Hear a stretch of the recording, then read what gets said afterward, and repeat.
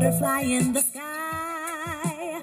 I can go twice as high. Take a look, it's in a book, a reading rainbow. They know how to make you smile. You're already here, why don't you stay a while? Kick back, relax, you freaks. They're playing all the tricks and taking all of the treats. Grab a whiskey and hang on tight. Smoke that bong with all your might. They write books, but that ain't all. One's short and smooth and one is hairy and tall. It's vital social issues and stuff with Chris and John Wayne. They argue about everything and then drive each other so insane. Vital social issues and stuff with Chris and John Wayne. It's vital social issues and stuff with Chris and John Wayne. Best buds talking book of the week and all the horror stuff that they think is neat. Hanging loose doing ridiculous read, not cause we deserve it, cause it's what we need. Vital social issues and stuff with Chris and John Wayne. They argue about everything and drive each other so insane. Vital social issues and stuff with Chris and John Wayne. It's vital social issues and stuff with Chris and John Wayne. Welcome to Vital Social Issues and Stuff with Chris and John Wayne. My name is John Wayne. With me, as always, is Christopher Triana. Christopher. Hey. What's up, Superman? Doing pretty good. How about yourself? Oh, you know, this and that. I'm doing good. I'm getting ready to go to. I go to Vegas the day this comes out. I guess I'll be in Vegas, so I'm about to leave. So. You fancy man. Yep, and I'll be there with a award-winning Splatterpunk award-winning nominee-winning author and friend of the show, Wesley South Southard, Wesley Q Southard. He's an award winner, by the way. He's won. He's right. No, I said he's a winner, but he's also a current nominee. That is true. So when you were saying it, I just wanted to clarify. I'm more excited to see his wife, Katie, than him. Mm-hmm. I don't think that he would expect any less. Mm-hmm. But it's going to be, maybe I'll talk about it the next time that we're here. Okay. But what about you? My plans for the week, I'm getting my second COVID shot. I know you just went and got your second one. Got mine today. And that's Band-Aid on. Fresh. Oh, I see. Yeah. No, that's I don't have any other real plans for the week. Just that. Hey, so I was going to ask you this: have you seen Terminator: Dark Fate, the latest one? No. I watched it this week, and it was pretty fucking rad, dude. Like really? You like an Arnold, like you would like it, man. Like he doesn't even come into like the last third of the movie, but it's so badass. I thought it was really cool, super actiony. It's like supposed to be like it picks up right after T2. Like you fucking throw out the other ones. Right. Those aren't canon anymore. Those are just like a they pulled like a Halloween on you. Like they just like we're just starting over again and again. And now we're starting over again. Yeah. Yeah, it was like when Bud was Grandmaster B, like it was all just a dream that Al was having. So well, no, it's like when they did Halloween H2O, when they were like, okay, like all the stuff that happened with 4 and 5, like that didn't happen.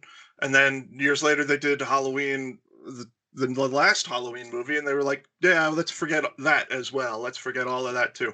It's just like erasing movies so they can just kind of like springboard off of the most popular one several times. It's like, hey, we're starting right at the end of that one that you all actually liked, Yeah. They do it again. Yeah. So, but I heard that one was good though. Like it was very unsuccessful, but apparently like people really like it. So I don't know what happened with it, but I mean it really has a lot of action, like a lot of like good action. Like the opening, once it gets going, holy shit, it's like 23 minutes of like straight action running fighting thing. And it's cool. Like the new Terminator is like pretty sweet. Of course he can do all like the weird bendy like melty things, but he can split in two, all this crazy shit. But Arnold's pretty badass. Like I do have to say, I appreciated him in this role. I I haven't watched a new Terminator movie since like part 3, so I kind of gave up on him. I was just like, eh. He lives in Texas in this Mhm. one. He lives in Laredo. So like Sarah Connor and like the characters, they have to go find him, right? They go to The cyborg lives in Texas. he lives in Texas, yeah. So like you have to just watch it. So yeah, I was they gonna go, say he melts in the end of the second one, so it picks up. I mean, I'm sure there's time travel. There's all sorts of no, it's not him. storylines. It's a different Terminator. Right, There of was like there course. was several of those Terminators that were like dropped to kill like John Connor, I guess. That's Mhm. and then the one that kills him is the one that lives in Texas now. Because they kill him in like the opening credits of the movie when he's 13 years old. Like they just blow this little kid away with a shotgun twice. It's pretty rad.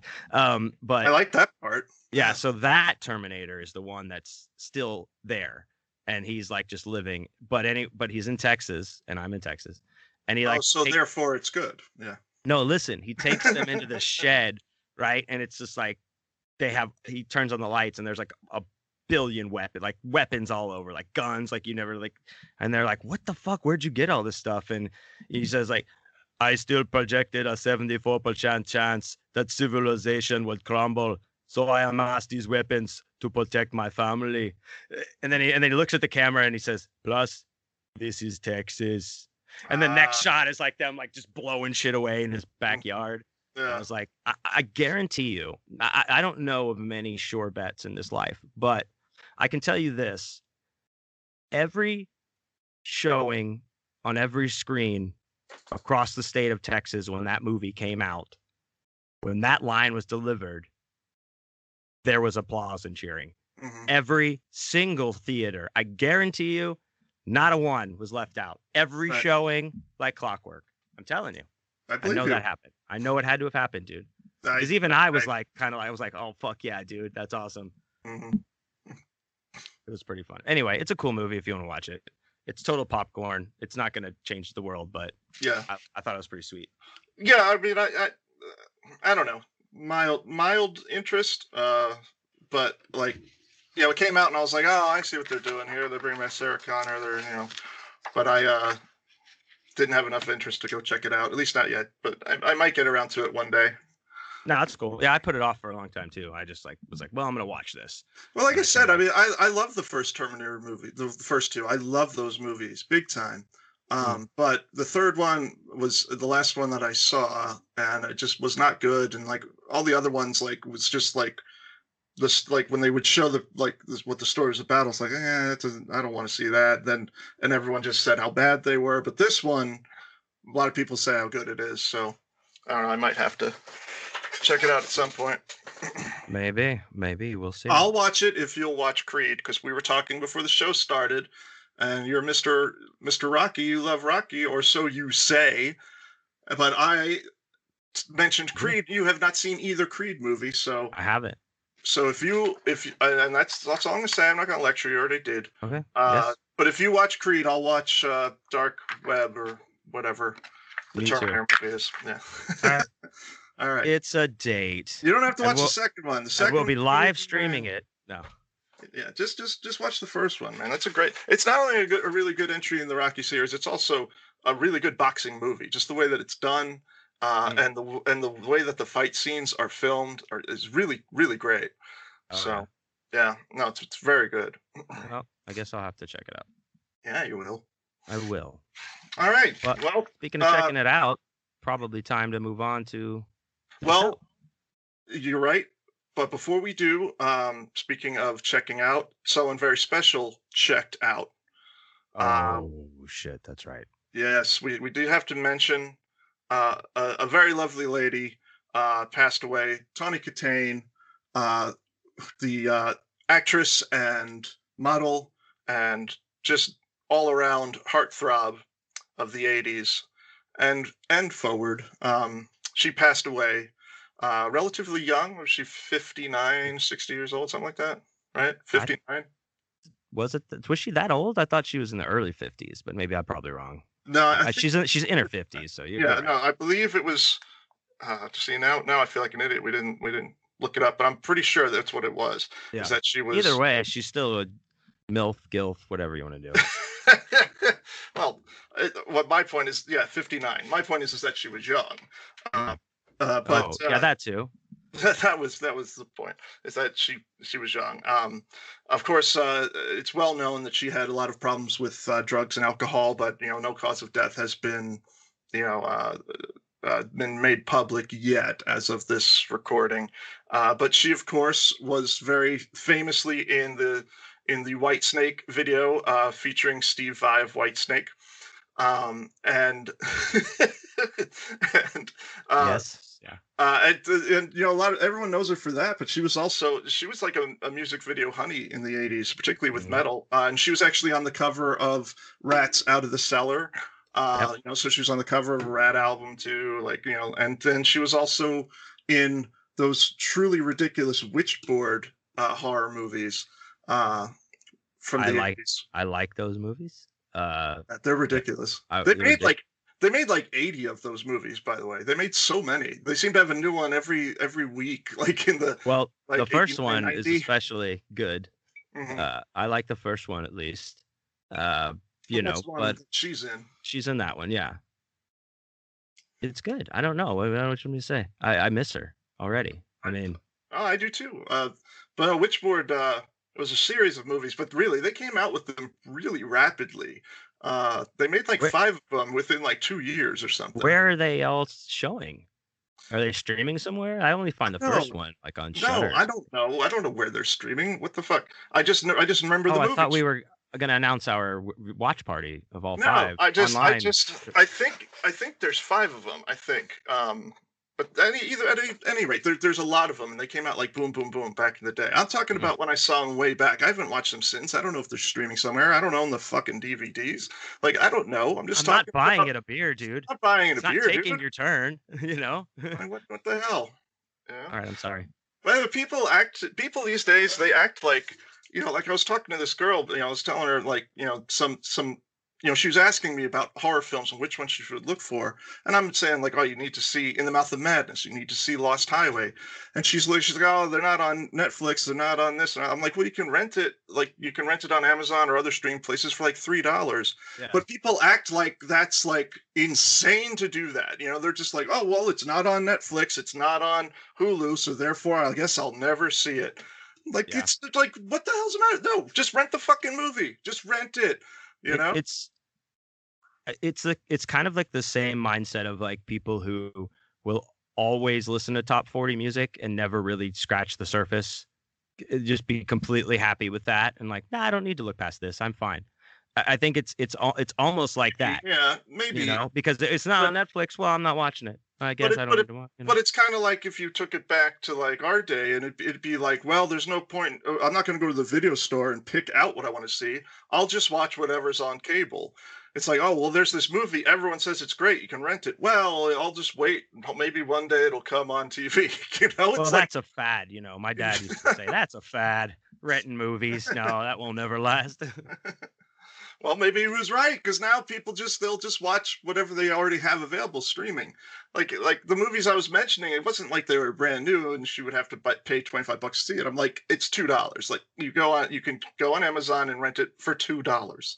It's what the fuck? Anyway, let's get into our show. Enough of that old man bitching, Yeah, let's do it. All right, so that brings us to our first segment, which is Book of the Week.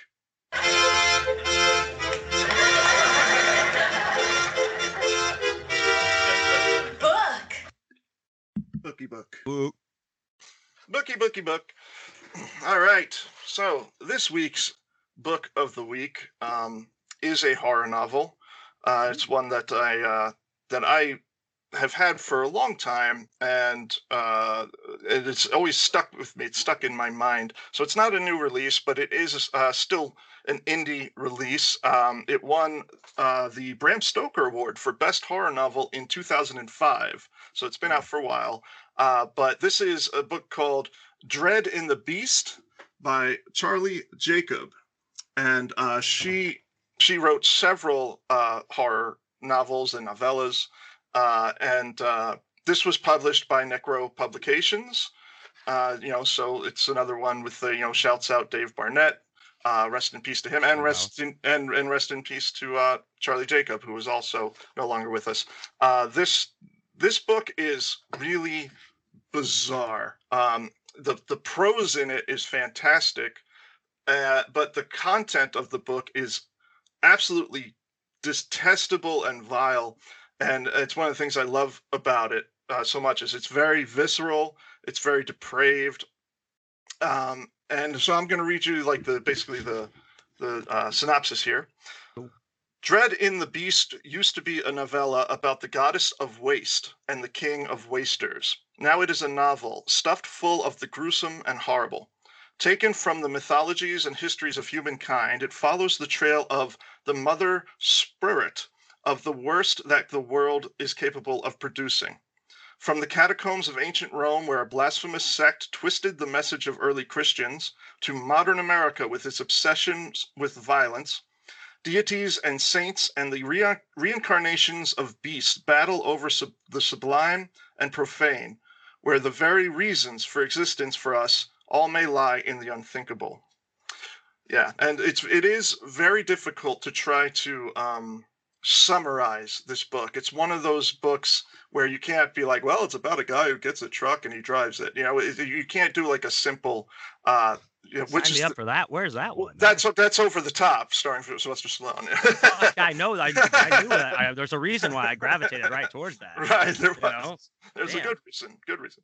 No, it's a very surreal horror novel, and definitely extreme. Not so much in its violence, but more in its just grotesquerie. So it's a great book. It stuck with me, and it's also a great one to mention because it's Charlie Jacobs kind of an unsung hero in the genre, and it's always good to check out female horror authors, particularly in the subcategory of extreme horror where there are so few. So check it out, Dread in the Beast by Charlie Jacob. Awesome. Excellent. I will check that out. It's Bram really Stoker. Good. Really good. 2006, you said? 2005, yeah. 5. Mm-hmm. Cool. I will definitely check that out. I'm writing it down. Yeah, it's good stuff. All right. Well, speaking of good stuff. Let's get to more of the good stuff, baby. Oh, my goodness. And that brings us to Ridiculous Reads.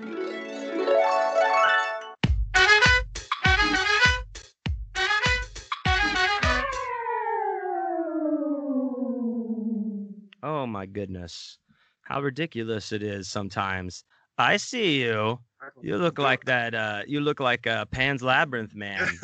This weird hand eyes. I don't even know what the hell I'm doing as usual. I don't know.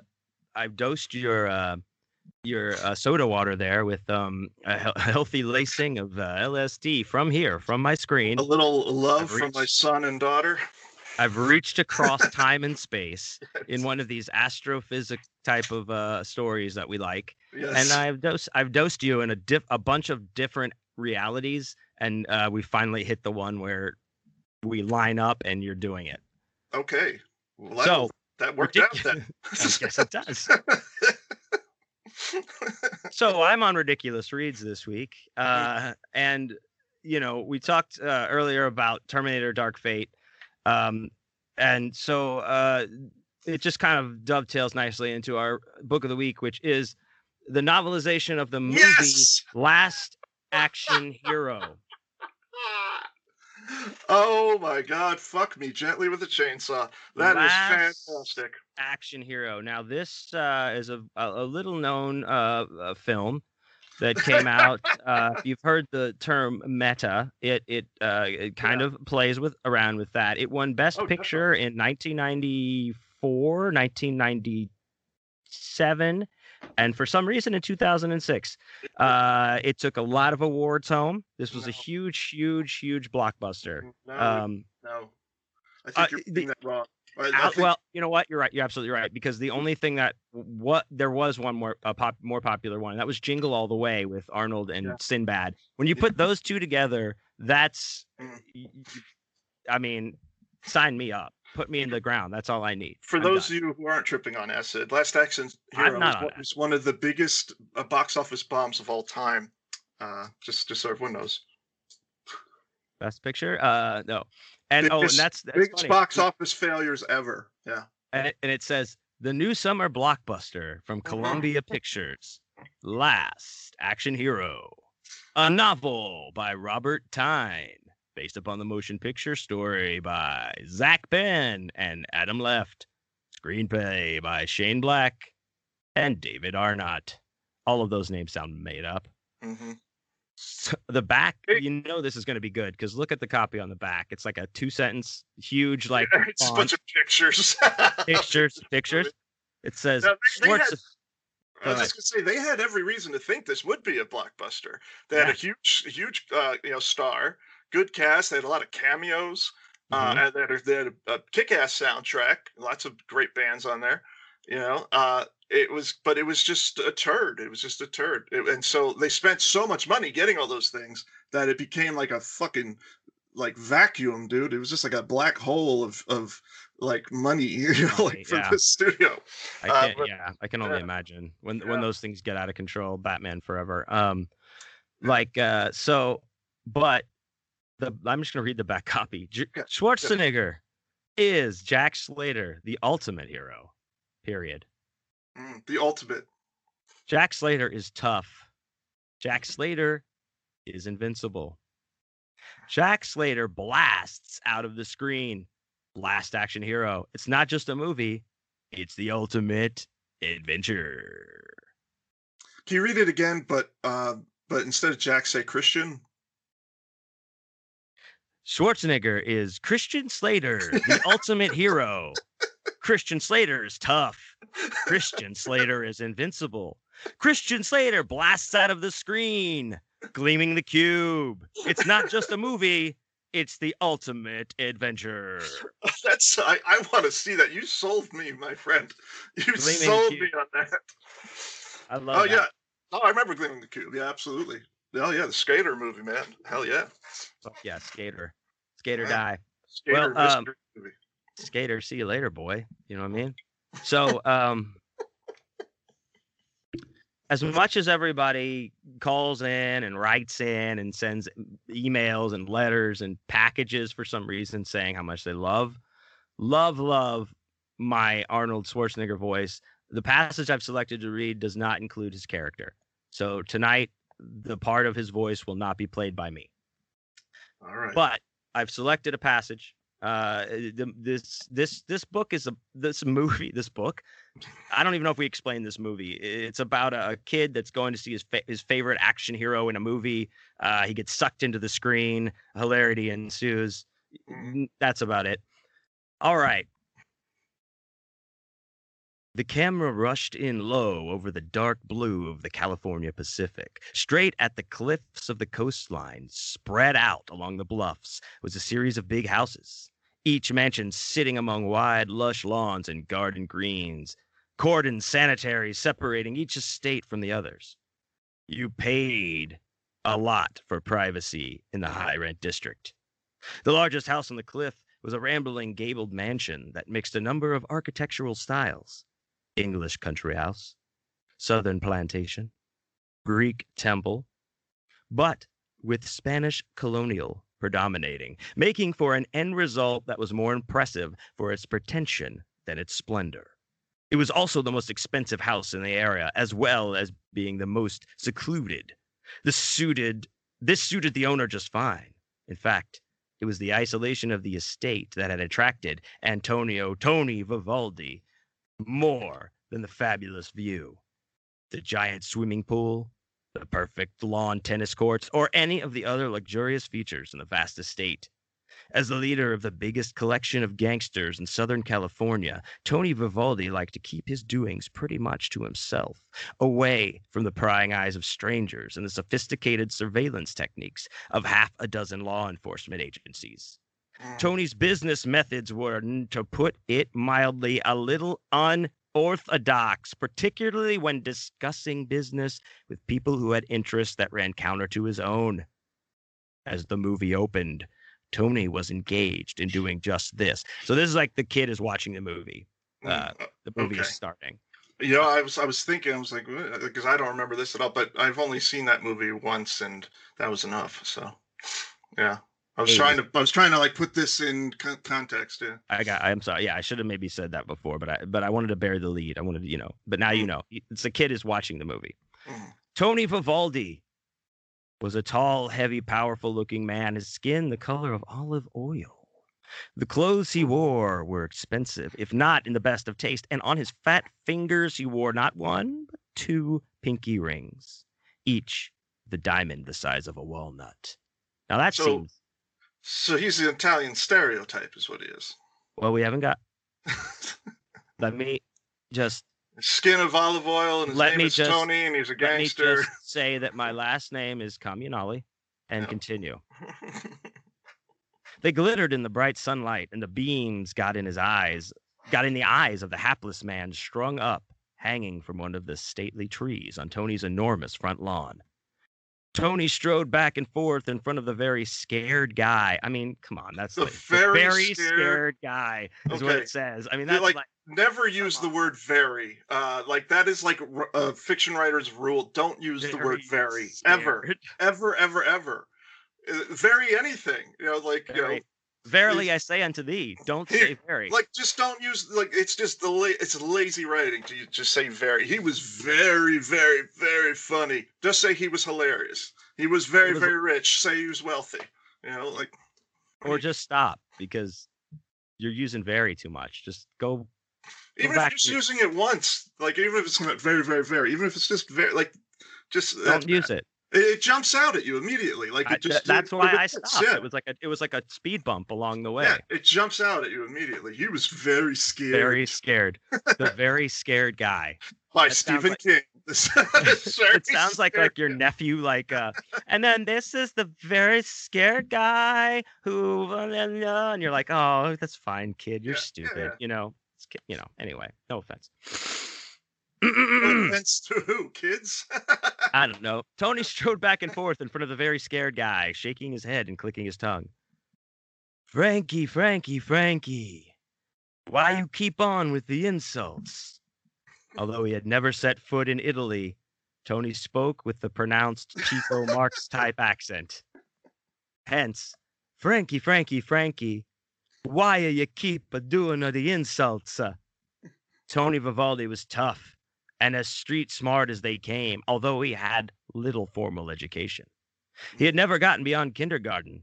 At the age of 5, he had announced in the middle of an incy-wincy spider that Play-Doh is for saps. I want the real dough.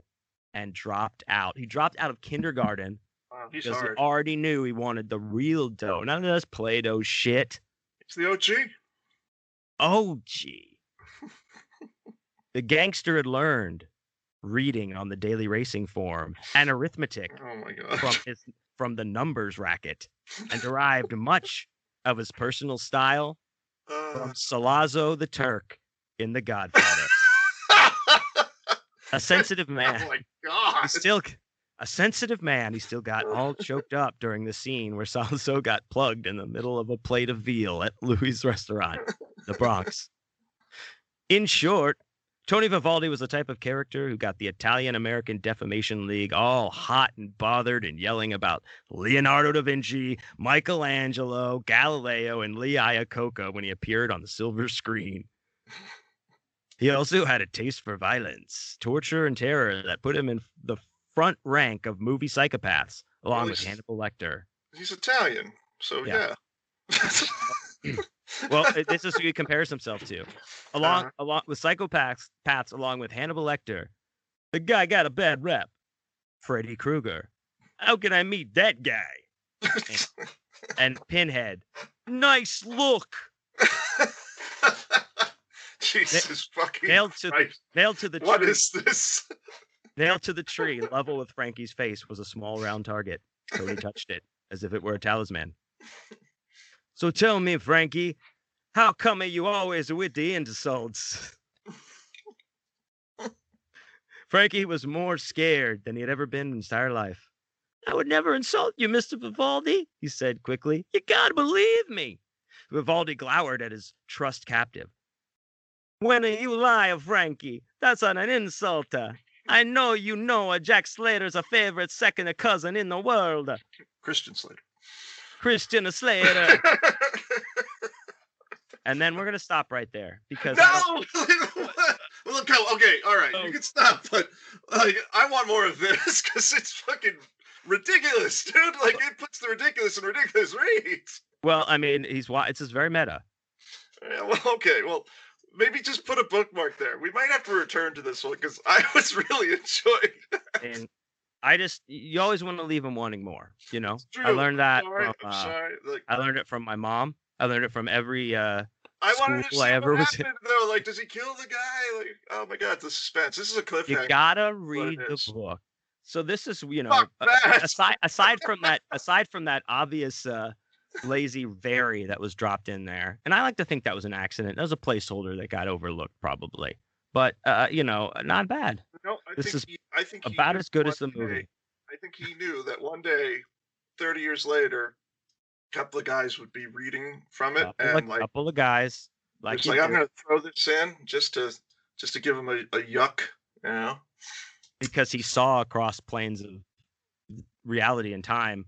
Yeah, maybe he was meta, even in writing a meta. He looked and he already saw this happen. Yeah. He was like, "Oh, I'm gonna give these guys a treat." You know, they're right. They're writers, and he's doing air quotes for some reason. Like even like back then, like, I'm gonna let them. I'm gonna give them a softball to tell all the people like, oh, don't say very, like they don't know, idiots. Anyway, we've given this guy way too much credit, so let's just move on. Wow, that was good. Like at first, like when you're first going into the whole thing, I was just like, okay. And then when I was like, okay, so what is happening? You know, because like I couldn't compartmentalize it with the movie that I remembered, because it was just like, is this gangster, and he's being a gangster in his gangster house. But then it truly brought the funny. So yeah, great read. Thank you. I like to take that slow burn. It was good sometimes. That was a good one. I enjoyed that one very much. So tune in next time for Last Action Hero. I want the full novel of the movie that the kid's watching in the novel. That's what I want. Oh, shit. That's like some shit the Lost people would do. You know how they like put like weird novels out that were like from the people on the island, and you'd find them in the fucking airport and be like, what the fuck is this? Like, what is happening? They really tried to get weird with it at some point like that. I didn't know that. Huh. Yeah, I never watched Lost. My ex-wife did, but we're divorced now, so I never watched it. But yeah, but I remember. That's how she's your ex-wife. Yeah, that's how I know. Yeah, I wake up in the morning and look at Katie. I'm like, did you watch Lost? Is your name Bart? Anyway, speaking of Bart. Are we divorced? No. Okay, so you're the current wife. Okay. You're the other one is the one I divorced. Yes. Yeah. That's how you know. That's how you know. That's how I know. Oh God. Speaking of how I know. Before we get in any more trouble with let's maybe we should just have someone else we can talk to. Maybe there's a phone we could check, the answering machine. The answering machine. Oh. The Corey Hotline. Yeah. Oh yeah.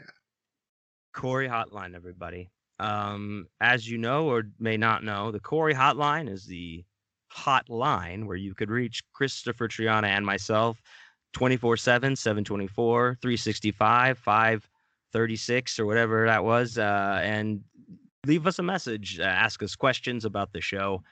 And things we talk about, and throw adulations our way. We're available for children's birthday parties. You can call us at 832-930-1347. That's 832-930-1347, and leave us a message. Chris, we have a couple messages this week. All right, let's do it. All right, let's get to our first one here, huh? Oh, hey. All right, we get to the first one. Hey. What were your fears or superstitions as a kid that were completely unfounded? I'm going to go with Jaws in the pool for Triana, possibly Ghoulies in the toilet for John Wayne. Think about it and discuss. This is Tangi again, by the way. Thanks, Tangy. Hello. Hey, girl. Why don't you holla? Oh, I mean, thanks for hollering. Yes, she did, Holla. Yeah. Uh, yeah, she knows me. She mentioned Jaws. Sharks are what I'm afraid of. I'm afraid of sharks, dude. I'm terrified of sharks. Yeah, We shouldn't be in the ocean. We've talked about this. yeah, That's yeah. where We they should live. not. That's where they live, and we shouldn't be there. That's why we Why are can't. we out there? It's madness, is what it is. It's insanity. Yeah, You have it coming. yeah. If you do that, you know? We don't belong in the ocean. We don't belong. You know, like, don't give them any ideas. Then they'll start walking on land. It'll be a whole mess. We don't need that. And I know your answer to everything, Tangi, is usually under the sea, but in this situation, no. You don't know how right you are about that. She thinks she's a mermaid. But Merman, Pa. Merman. she really does. So I'm sorry. So what? So would she says like Jaws in the pool? Is that something like that? As a kid, you As would a ever kid, be like, no, never in the pool. No, because I wasn't a stupid kid. But I wouldn't go in the ocean. And I still won't go in the ocean, and not just because of the shark thing, but jellyfish and crabs and squid and medical waste and people pissing and shitting, and like it's the world's toilet, the ocean. I don't understand why anyone would go in it. It's foul, it's disgusting, and it's full of jellyfish and things and stingrays, shit that will kill you, you know, shit that will kill you. So yeah, so I don't go in there. So I don't consider that a childish fear, because no, that's just a sensible fear. When it comes to stuff that I was afraid of as a kid or superstitions, I mean, anything I was afraid of as a kid, I grew out of. I can't really, think of them, but I'm sure, like, as a little kid, I had, like, I don't know, I was scared of the dark or something. I don't even know. I don't even remember. But when it comes to superstitions, I've never had superstitions because I've always known that they're nonsense.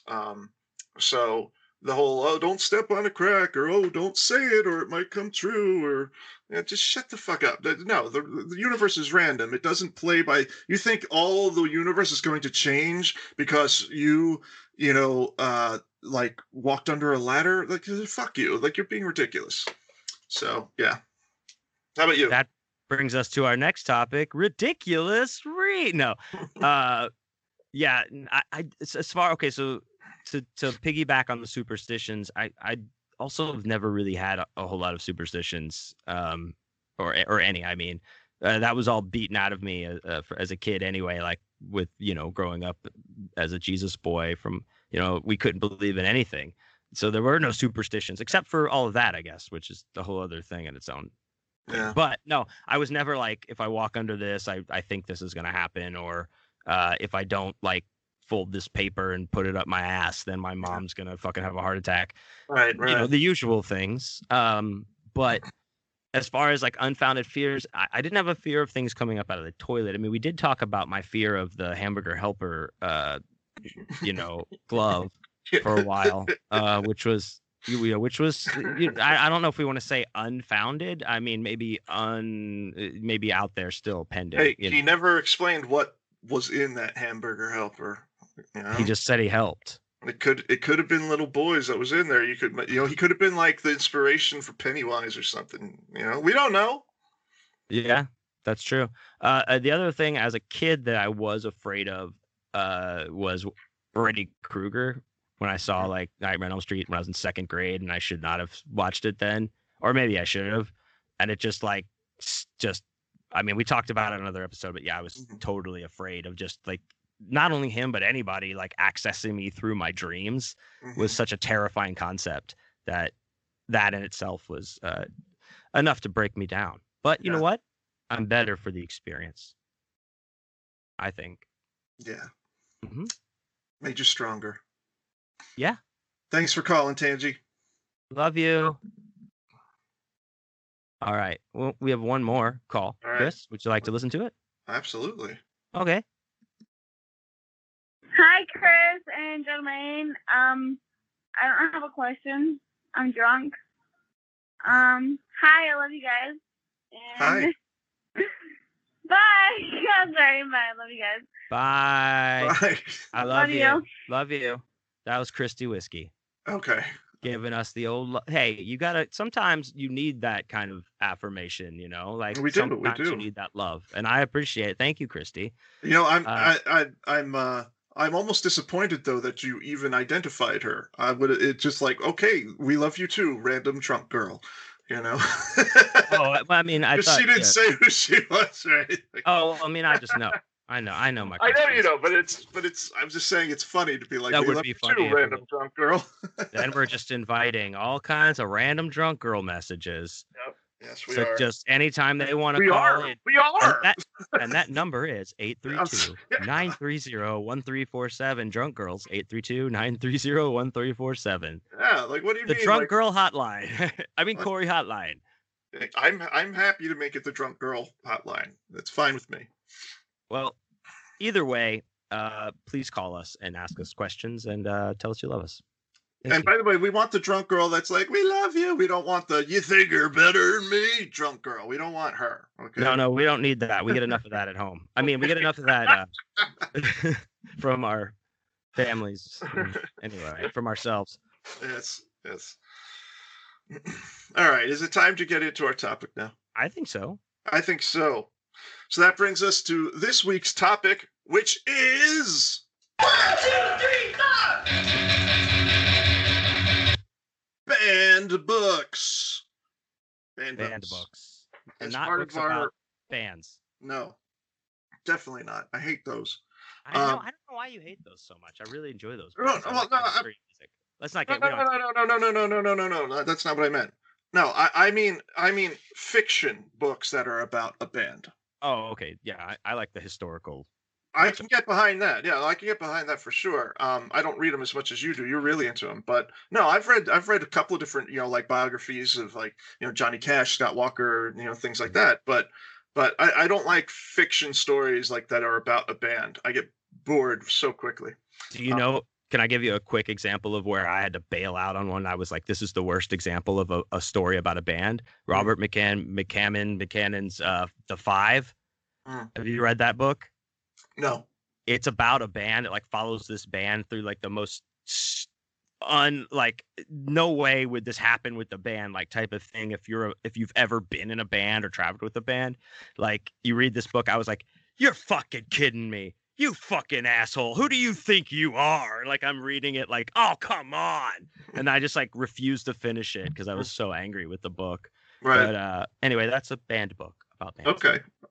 Well, the banned books we're talking about is like books that were censored or that brought up controversy, those kind of bands. Yeah. So this is in keeping in line with our whole band series that we've been doing, starting with band music and moving on to band films, and we'll be. I think this will be the exclamation point at the end of all of that. We're going to do the banned books. Now, I want to preface this by saying there are many, many, many banned books and many, many, crazy stories about them being censored, but we can't go into all of them. And we also didn't want to just, if we did, we didn't want to just be like, this one got banned. Anyway, on to the next one. We wanted to kind of go in depth on certain ones in certain cases, books that were important to us individually as people and as writers. And so we're focusing on just a couple of them here. But we will throw in little, hey, this was banned too. That was banned too. What do you know, motherfucker? Honk, honk. But I think we should like just an overview of why books are banned. There's a lot of reasons. There are several reasons, but like the main ones seem to be religion, politics, and morality that play into why these books are banned. And for me, it's kind of like the music thing. We're in the United States, so nothing is really banned. They're just banned from schools or libraries and things like that. But well, that wasn't always the case. not always the case. But I mean, like as far as today goes, like, and even back in the 80s with the music and stuff that we were talking about, it wasn't truly like it was just like the people with the big swinging dicks of money were like, well, we're not carrying your record, so therefore you're fucking banned. You know what I mean? Right. But we did but much like with the music, like with Two Live Crew, like people were getting arrested for selling it and stuff like that. Same thing happened with a lot of books. People were arrested. It wasn't just schools. It was also just anywhere, just publishers trying to publish certain things would get shut down and arrested. And you're right in the things that you're saying, like, it gets banned for reasons of, religion and things like that. So yeah, there's blasphemy, but there's also just, obscenity, language, sexuality, drug use, all sorts of things that these. That's like the morality umbrella, like I guess I was saying, like all that shit like comes under that. Yeah, but there's also like pro-drug or anti-government, anti-authoritarian, anti-authority. It's like, so there's many different reasons that books get banned. Some of it's not just because it's considered obscene, but because it might cause dissent among the people. But anyway, the list of banned books goes on for infinity. Much longer than movies or music, because there have been books much longer than there have been records and films. So yeah, you had people literally getting put on the rack and tortured for things that they wrote or tried to distribute. So that's where the difference lies.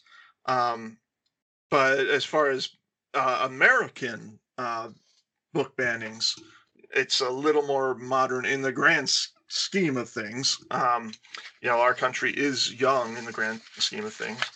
But anyway, like I said, we picked out some particular books that we wanted to go over. Yes, we did.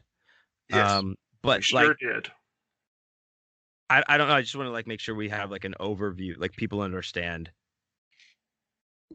how this all started, I guess, before we just get into the certain things, just so that we know, I don't know, just so we have a good overview, the history of this. This started back in, it started for forever ago, but maybe when it really started to come out, we've got Uncle Tom's Cabin. That's one of the first big ones that's banned. Very much controversy around. Well, we're talking about American bands. Yeah, we're talking about America. Yeah, that's the United States is what we're talking about. Yeah, okay. Yeah, that's another thing. I don't know if we qualified that again. We're only really covering the United States. Well, no, I'm going to mention other, you are okay too. But as far as historical purposes, like I said before, people were being tortured and killed for stuff that they wrote and published, centuries and centuries ago. But we're talking about more modern history, and our country is young in the grand scheme of things. So yeah, Uncle Tom's Cabin was a big one. It's something was going to talk a little bit about later. Yeah. Okay. But go ahead. But no. Okay. Well, then I'll say this one thing, and then we can move on. What mainly sparks a lot of this, and this even with everything we've talked about in the banned series, is reactions to things out of context. People reacting to passages, sentences, words, things with no context, and therefore basing their ban or putting their weight behind getting rid of it on that without really getting the bigger picture. So that's how a lot of this stuff kind of happens or happened back then. That's definitely true. But the other problem is that sometimes the work was addressing something that was a problem, and people weren't taking it out of context. They weren't taking just a little piece of it. They read the whole thing and were pissed that the problem was being pointed out. A good example is, the book might have been pointing out racism, and then the people who were racist were like, how dare you point out racism, ban that book. So there's those issues as well. Yeah, that as well. It's not, this isn't the only reason, but I know. It's just a lot of this stuff gets taken so without context. Absolutely. And that's something that we face even today with art. So that's just a pervasive theme, whatever. It's a theme. Anyway, go ahead. Do you want me to do a book first, or? Yeah, let's go tit for tat, or tit for titty. If you're talking about titties, Luscious Hooters. That will lead perfectly into my first book. Please go ahead. My first book is Great Titties and the Men Who Love Them by Christopher Triana. No, I'm just kidding. Damn, that's out already? Shit. You know, I pre-ordered that, man. The hardcover. Well, you didn't have to pre-order it. You wrote the foreword, the afterword, and then like you're quoted like throughout the book. 30% of the book is quotes from you. There's a lot of footnotes by me. Pictures of us together at Hooters and like we should go to a Hooters when America opens up again. Just for the hooter of it. I mean, sake of it. For research for the book. Yeah, for the book. The Hooter book. Oh God, this is derailed Sorry, already. Go ahead. Sorry, go ahead. No problem. No, this book is actually one of my all-time favorite books. I was in an interview once. I actually said that I think if I only had the choice of one book that I could take with me to a desert island, it would probably be this one, because I think it has the most rereadability to it, and it's just it's the most beautifully written book, in my opinion, and that is Lolita by the Russian-American novelist Vladimir Nabokov. I absolutely love this book, and this is a good example of what John Wayne was saying about out of context, people taking things out of context. Some people who have never read the book at all be like, "Oh, that book's perverted. It's the guy with the young girl." And oh, yeah, it is, but it's much, much more than that. So I think a lot of people don't even understand why the book is as controversial as it is. Now, this book came out in 1955, so this is almost 70 years old. 70 years old. And it's still enormously controversial. Basically, it's that's the subject of the book is controversial, and the protagonist, who is also can be considered an unreliable narrator, is a middle-aged literature professor named Humbert, or at least that's the pseudonym that the character uses, and he's obsessed with a 12-year-old girl. A 12-year-old ghoul. That kind of sounds. 12-year-old ghoulie who comes out of the toilet. Oh shit! This is even. I'm listening. Yeah, like now I got his attention. See, Tangi, you were right. He is obsessed. Damn it, Tangi was right. She's No, always right. It's about a literature professor, Humbert, who is obsessed with a 12-year-old girl, Dolores Hayes, with whom he becomes sexually involved after he becomes her stepfather. So this was like Pornhub before Pornhub existed. Holy shit! I am horny as fuck now. You said step porn. Oh man. Oh god. That is wow. We did. Well, it. Yeah. Anyway. Anyway, Nabokov was already an established writer at the time of its publication. Because of its subject matter, Nabokov intended to publish it pseudonymously. He wasn't. That means he wasn't going to put it under his own name. The manuscript was turned down by Viking, Simon & Schuster, New Directions, Farah, Strauss, and Doubleday. After these refusals and warnings from these presses being like, "Holy shit, this book is about a pedophile," Nabokov finally resorted to publication in France via his translator. By the name of Ducia Ergaz. It reached Maurice Guiraud-Dias of Olympia Press. Now, Olympia Press, three quarters of their stuff was pornographic trash. Like, it really was. It was just like hardcore erotica. But underinformed about this publishing house, Olympia, overlooking hints of the publisher's approval of the conduct of the protagonist, which they presumed was based on the author, and despite warnings from friends in the literary field, Nabokov signed a contract with Olympia Press for publication of the book to come out under his own name. So he did this despite all of this. Now, Lolita was published in September of '55 as a pair of green paperbacks, quote unquote, swarming with typographical errors. Although the first printing of 5,000 copies sold out, there were no substantial reviews. Eventually, the London Sunday Times called it one of the 3 best books of 1955. Now, this statement provoked a response from the opposing Lunday Sunday Express, whose editor, John Gordon, called it the filthiest book I have ever read and sheer unrestrained pornography. So that kind of started this whole kind of panic about a book that was otherwise unnoticed. Now, I need to stop right here and just say, for those who haven't read the book, there are no hardcore sex scenes in this book. It's all suggested. It's all hinted at. It's not Tampa. No, it's not Tampa. Tampa is definitely like explicitly sexual. This is all suggestive, but it comes off more filthy because of the ages of the characters. But there's a whole scene where, early on in the book, where Dolores, which is, her nickname is Lolita, she's just innocently sitting on the couch with her legs in Humbert's lap. And that is probably the most sexually charged scene in the book, just because of how erotic it is to him, even though even though Lolita is totally oblivious to how erotic it is to him. So anyway, British custom officers were then instructed by the Home Office to seize all copies entering the United Kingdom. In December of 1956, France followed suit, and the Minister of the Interior banned Lolita. The ban lasted 2 years. Its eventual British publication by Wendenfield and Nicholson in London in 1959 was controversial enough to contribute to the end of the political career of Conservative Member of Parliament Nigel Nicholson, one of the company's partners.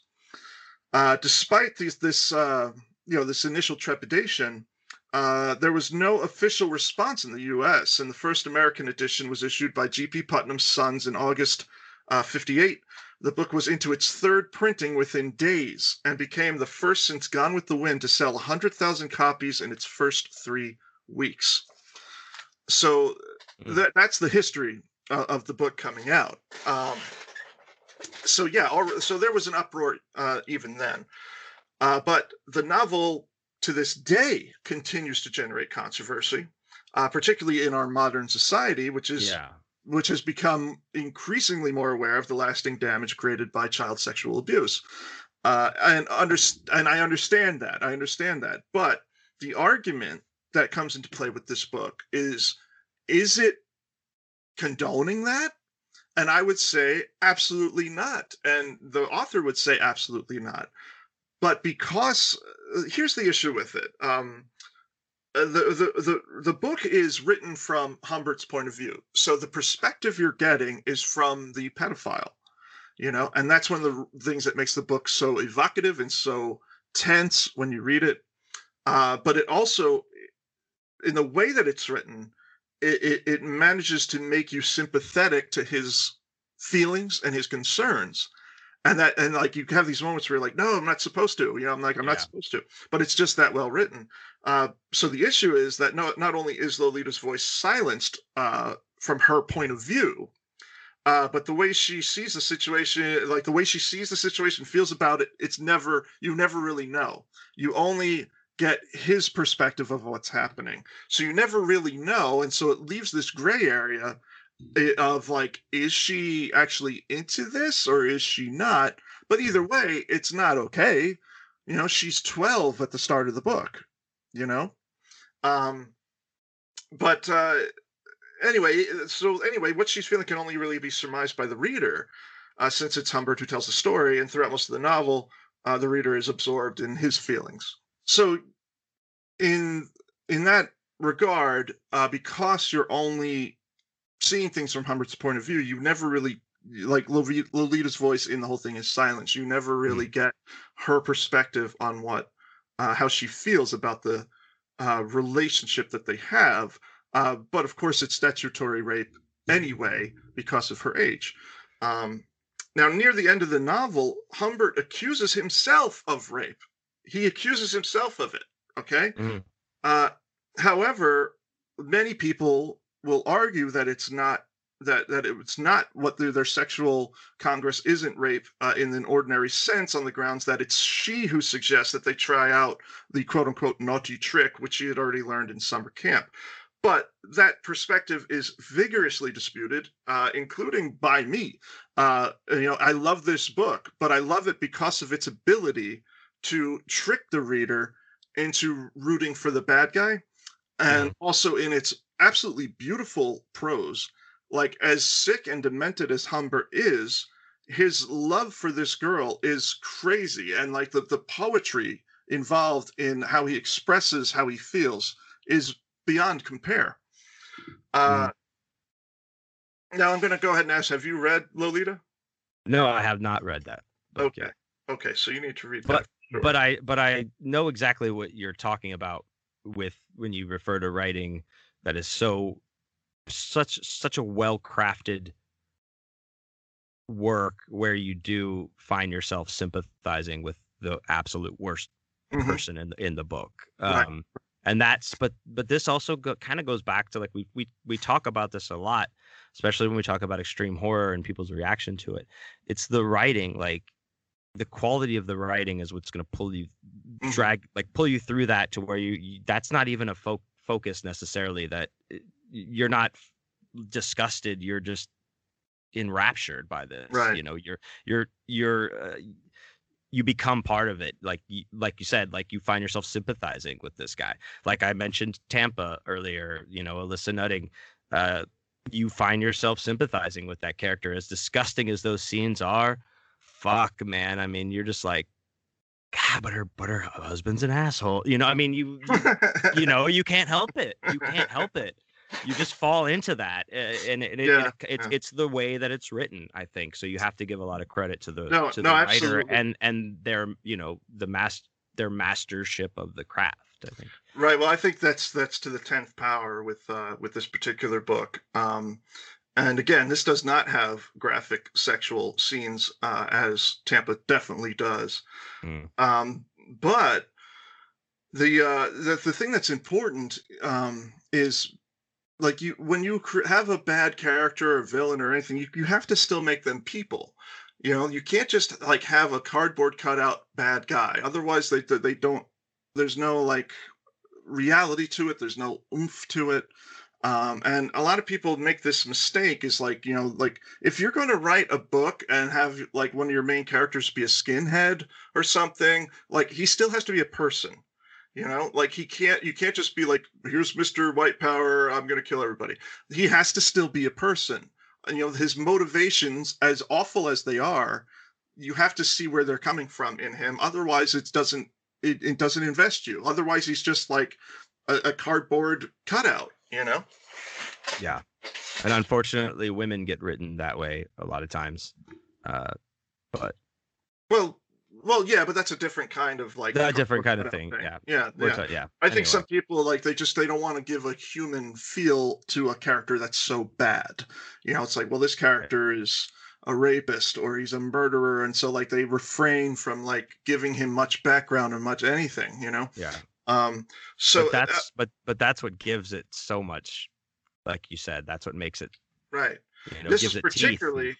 But this is particularly a complaint you see a lot with reviewers and readers, like when that character is like the main character or one of the main characters, as is the case with Lolita and Tampa and stuff, where people are like, it's appalling, I hated the main character. It's like, well, you're not supposed to like the main character. You're not supposed to like them. That's not the point. You know, it's like they think that like that the writer's condoning what happens in the book by creating this character, and it's ridiculous, you know. Anyway, there continues to be problems with the book, and there were problems, not problems, I should say, but complaints, you know, with the book to this day, even though the book does not have, as I said, like explicit sexual scenes. It's all, you know what's happening. There are 2 films that were made from it, one by Adrian Lyne in 1997, and then the first one by Stanley Kubrick in 1962. The Adrian Lyne one is far superior. Lynn's film is more overt with all of the novel's darker elements compared to Kubrick's version, which used suggestion and innuendo more for comic purposes and really expanded the Claire Quilty character played by Peter Sellers. Stanley Kubrick actually regretted making that movie because he just was like, I couldn't tell the story in 1962 cinema. I could not tell the story the way it should have been told, because of the censors and because of obscenity laws and all that stuff. As much as he loved the book, he was like, I just couldn't do it the way that it should have been done. And Adrian Lyne was able to do it 3 decades later. And it's a very good movie. It's very good. Very well done. Jeremy Irons plays Humbert. It's very good. Jeremy's Irons. Yes. But yeah, check this out. In the year 2008, an entire book was published on the best ways to teach the novel in a college classroom. What? Yeah.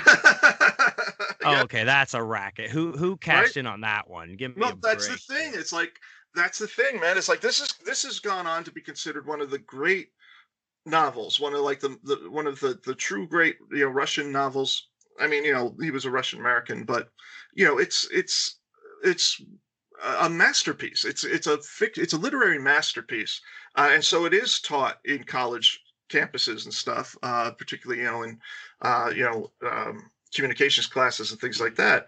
But yeah, like but people are so sensitive about the topic that there have been like guidebooks written on how to properly teach the book. I mean, it is a sensitive topic. We can't, I guess, say it's not. Well, it's like, but people like in the book, it urges teachers to note that Dolores's, Lolita's, suffering is noted in the book, even if the main focus is on Humbert. Yeah. It's like there's no responsibility on the reader to kind of put that together. It's like, okay, it's like being beaten into your head. It's like, okay, yeah.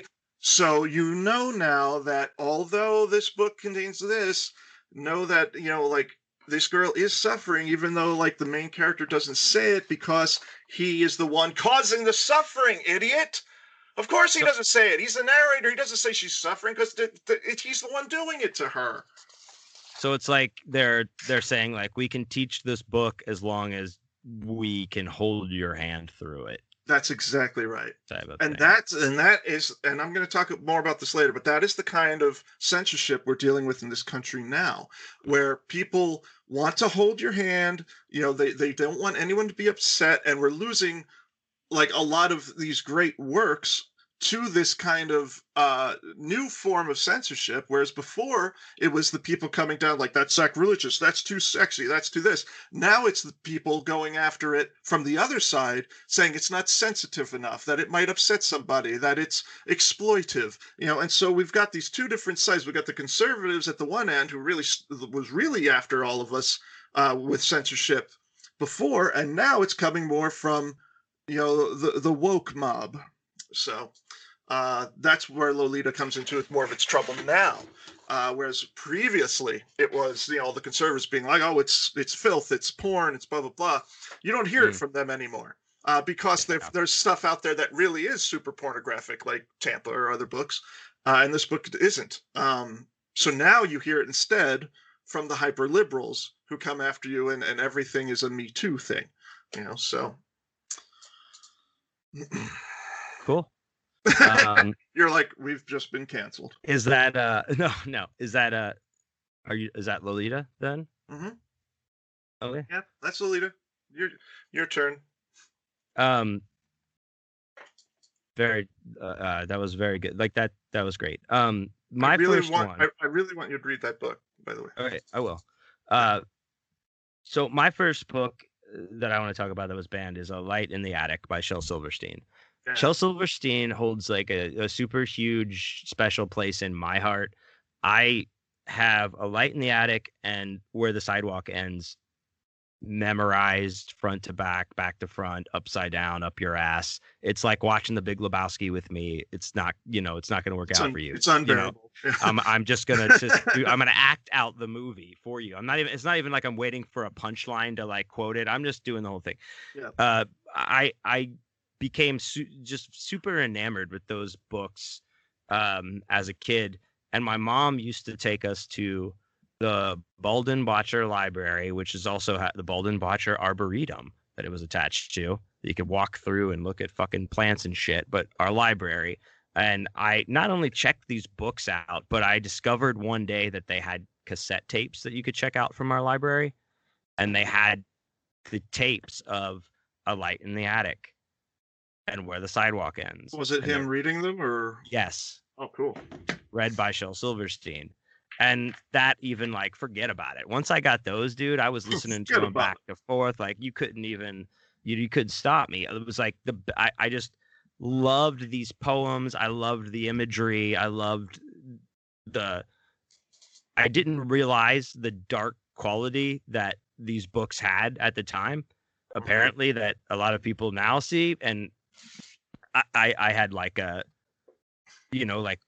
personal experience with recently, but these books were like, I couldn't even imagine. I was like, why are these banned? But A Light in the Attic, if you're not familiar with that, Shel Silverstein is a poet and a writer. He was a staff writer for Playboy when he wrote these books. It was banned for promoting violence, disrespect, disobedience, the glorification of suicide and Satan. Yes, wow. Specifically in a poem called Little Abigail and Her Beautiful Pony. Because named Satan. Satan. Because the poem is about her saying that it's her birthday, she wants a pony, and if she doesn't get a pony, she's going to die. And so they go through this back and forth of parents being like, well, what if we can't get you this? And she's like, if I don't get the pony, I'll die. Like, that's always the end of it. So at the end, she goes to her birthday party and there's no pony. So she laid down and died. And that's the end of the fucking poem. She said she would, so she did. And that's it. Like, and they're like, well, that's just glorifying suicide. You didn't mention the illustration where she's like cutting her from her wrist to her elbow, dude, cutting her arm open. It's not like that. She is I think she is laying there holding like a flower on her chest or something, like, but no, like that. I said that was glorifying suicide in particular. And it's just silly. It's about a bratty kid who's like, I want what I want, or I'm gonna scream my head off and die. And then but at the end, it's like, all right, cool, so just die. Like, yeah, it's almost like a Tales from the Crypt, like, turn of fate. It's like, well, you said you were gonna die, now guess what? You actually do. Yeah, and you do. Like, and she did. Like, it was kind of like she fucked herself in that one, where she's like, well, so and it's not. To me, I never read that as a kid and said like, oh man, she killed herself. This is suicide. I never made that connection in my mind. Right. It was just silly. To me, I was like, oh, that's a silly thing. She said she was going to die and she did. Kids don't have a real concept of suicide anyway. At least not then. Yeah, not back. No, like when you're reading books, you don't have really a concept of people killing themselves. So it's only adults who would get that from that, and only these hypersensitive adults who wanted to make a stink out of just about anything. Exactly. I'm sorry. No. So that's what this was based in. Like that, it was so like unfounded. I find like also there's a poem called "Ladies First" that I love. Like "Ladies First," cried Mrs. McGurk, and that like ended up glorifying Satan, and just they made these the most craziest connections to things in these poems, where it's not even implied. Like we were talking about Lolita and going through like, well, these things are implied. Maybe, it's in your mind. These aren't even implied. These are forced upon these things of like, well, that's fucking Satan. And that's suicide. And that's pornography. There's one poem like "You've Been Stung by a Bee." And the image is like, it's a very short poem, but the picture, the illustration is a guy with his pants down. And you see his ass, and he's looking over his shoulder, and the bee is like flying away, and it stung like, "Hello, you've been stung by a bee" across his ass. And like that was pornography. Wow. And here's the thing. And so here's the thing. Like all of this, I mean, this was kind of something when they first came out, but a lot of these were like in the aughts, like 2006, 2003. A lot of these bands tried to go through schools, like religious organizations were looking at this. I shouts out to my wonderful, lovely niece, Caroline, my sister's daughter, Carrie. Shouts out, Carrie. When she was here visiting over my birthday in January, I took down like both of these books, A Light in the Attic and Where the Silence Goes. And Lolita. And Lolita. Oh Jesus, I'm sorry. And Tampa. We started with Tampa. I skipped right to the scene. Now, right to the meat. I got right to the meat of the matter. No. But no, you didn't. No, I didn't. But here's my adorable, lovely, wonderful niece who loves Uncle Wayne, who I sing songs to. My darling, dear Caroline, and we sit on the couch, and I start reading poems from these books, and she says, "Uncle Wayne, that's scary." And I was like, "What do you mean that's scary?" She's like, "That's scary." And I looked at it, and I was like, "Oh, maybe that is kind of scary. Like, I guess I never thought about it like that." And now I'm skipping through poems because I'm like, this one, okay, this one, the kid like peanut butter sandwich. That's the baby, but he died. I can't read that. I can't, I'm like going through like all the things that I think might scare her. Yeah. And it was never, that was as much of the giant pussy shit that I was scared of as a kid. These kind of thoughts never entered my mind. Right. But they get impressed upon us by these like you said, it's adults who read into this type of thing, or but, it's who this is not written for, those people, and they're going to read some weird thing into it to put on you. Yeah. Well, it's funny though that like you had a different reaction to it as a kid than you did as an adult reading it to a kid. Well, once she told me she was scared, I was like, oh, maybe. And then I don't want to scare my niece. I want to, exactly. So I'm like, maybe not this one. Oh shit. So I didn't think about it like that. But at the same time, I'm like, hey, toughen up, kid. Yeah. This is the real fucking world. Life is scary. Yeah, life is scary. These poems are the least of your fucking worries, Caroline. Suck it up. Carton of cigarettes for Christmas and say, smoke up, Caroline. Smoke up, Caroline. It's a banner year. We're reading Shel Silverstein and smoking Marlboro Reds all day. That is Smash cut to us really doing that. That is funny. Yeah, like. Yeah, I just you never thought about it like that, but I don't know, but to me this is like it's just so ridiculous that these things were banned. Yeah. These poems for kids that are like joyful and inspire so much happiness. You the royal you fuckers out there had to come and put some like dark ass wipe across it to make us question like, oh fuck.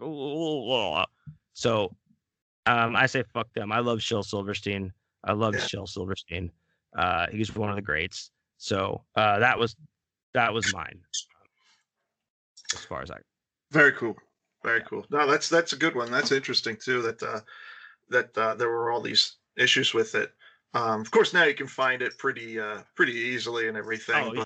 Yeah, you can find it everywhere. Yeah. But just the schools like took it away, and Florida particularly. Well, good old Florida. Yeah. Florida took it away for a while, and there were some regions where it got pulled, but it's. Well, here's the thing: when Florida hears that someone's enjoying something, they destroy it. That's pretty much what they do. So, America's droopy way, droopy dick. Yeah. All right. Well, I'm going to get to my next one then. All right. This is a book by an author who I've mentioned several times on the show, and I'm going to continue to mention him because he's one of those authors who, I mean, he isn't unknown. He's definitely gotten his praise, but not enough, in my opinion. Not enough people have read his books. This is, of course, Hubert Selby Jr. and his masterpiece, Last Exit to Brooklyn. Last Exit to Brooklyn is a 1964 novel. It takes place, of course, in Brooklyn, and it has a harsh and uncompromising look at the lower class people in New York City in the 1950s.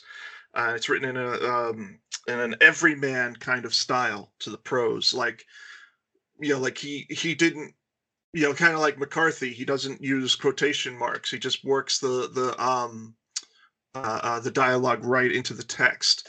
He uses different weird punctuation in his stuff where it's like you can tell what he's trying to say, but like he won't he'll take two words and like put it together, and he does it in this very like working man kind of dialect. I don't know how else to say it's hard to explain out loud, but it's like once you read it and your mind you're like, oh shit, okay, I see. But, it's but I think you explained it pretty well. Well, thanks. He deliberately wrote it in a style of like, as you're reading it, it comes off more as like you're sitting in a bar and someone's telling you the story. It's like that, where it doesn't feel like it's coming from some writer. It feels like it's like, yeah, so anyway, I was down at the street there, and what's her name was there with the big tits, and she had the cigarettes, and we fucking wrecked shit. Oh yeah, it's not like, what do they call it, omniscient narrator? It's not like that. No. Yeah. No. But it's not literally being told from one character to another through the book. It just has that kind of feel. So anyway, Last Exit to Brooklyn is broken up into like several different stories, almost like novellas that kind of interlink in a way. And one of them was published outside of before the novel came out, like one of the shorts, which is called Tra La La, that was published in 1961 in the literary journal Provincetown Review. And the unstructured style and coarse descriptions supported his portrayal of the seedy life. And the story is riddled with violence and theft and con artistry.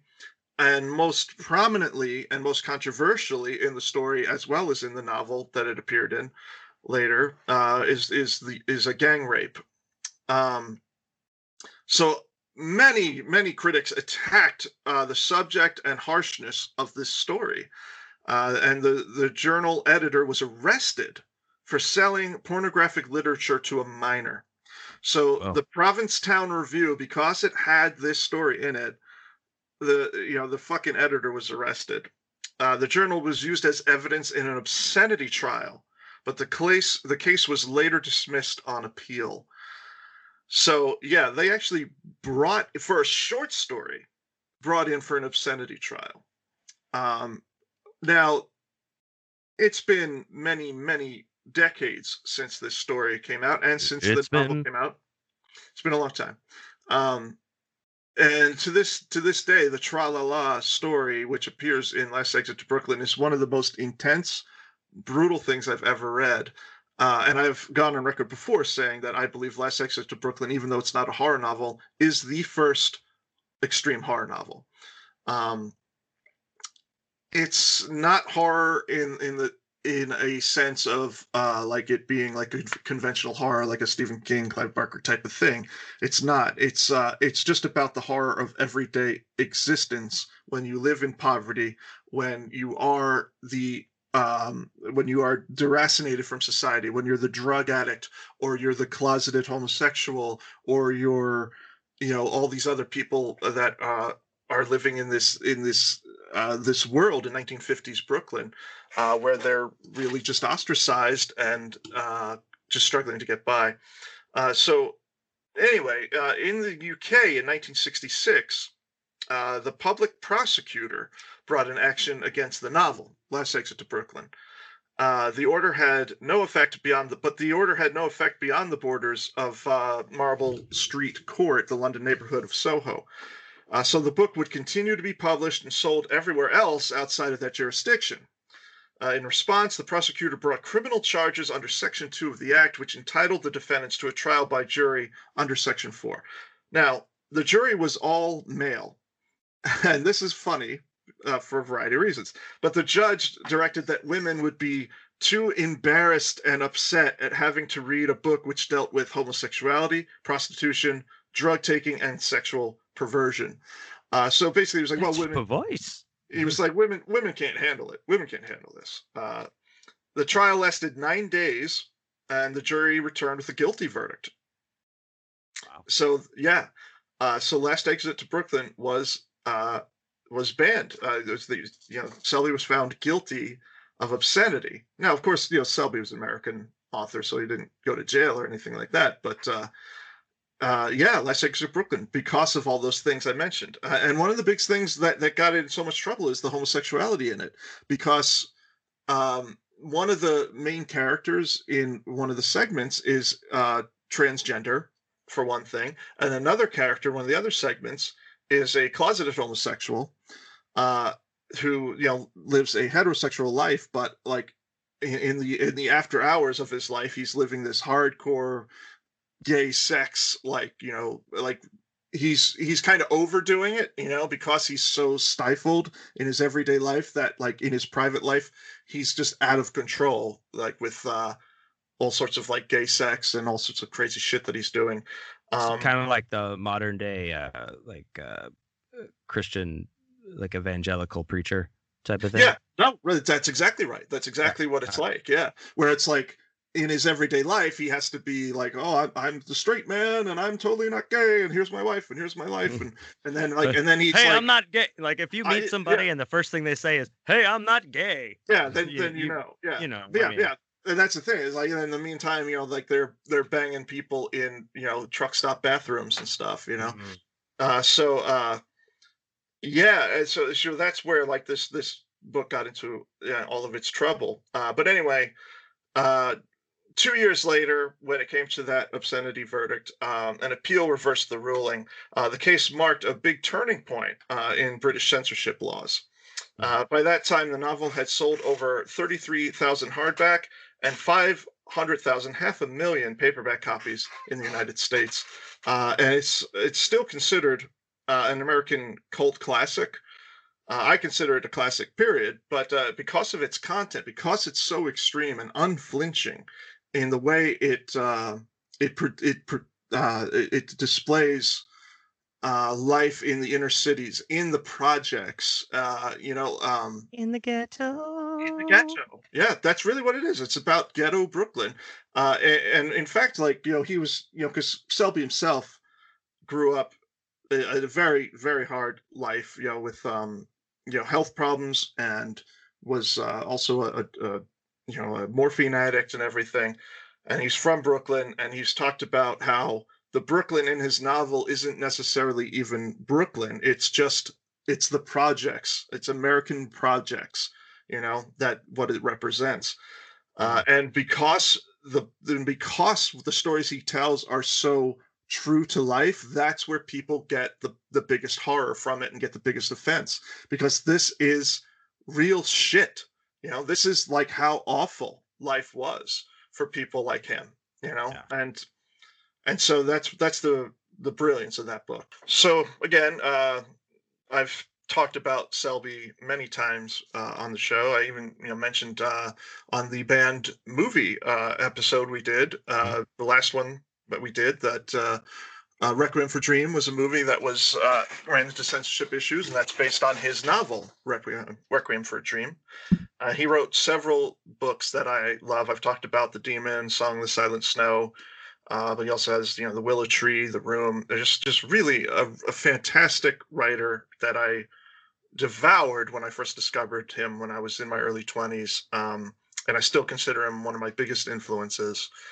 Anyone who reads my novel, They All Died Screaming, can see the influences of Selby's work in that I have these characters where people are like, I don't like these characters. You're not supposed to. These people are fucked up. What you're supposed to see in Selby's work, and what I tried to achieve in that book, is that the people you don't like are still people. And that maybe there's reasons they're as fucked up as they are. So, no, I love that kind of shit. That, like, just to mention, like, we've talked about some of the things, like, as far as irredeemable characters go, like Always Sunny in Philadelphia. Those characters. I mean, of course, it starts with Married with Children. They're irredeemable characters really at the core of it. Like they're just awful to each other. But in Always Sunny, it's even amplified.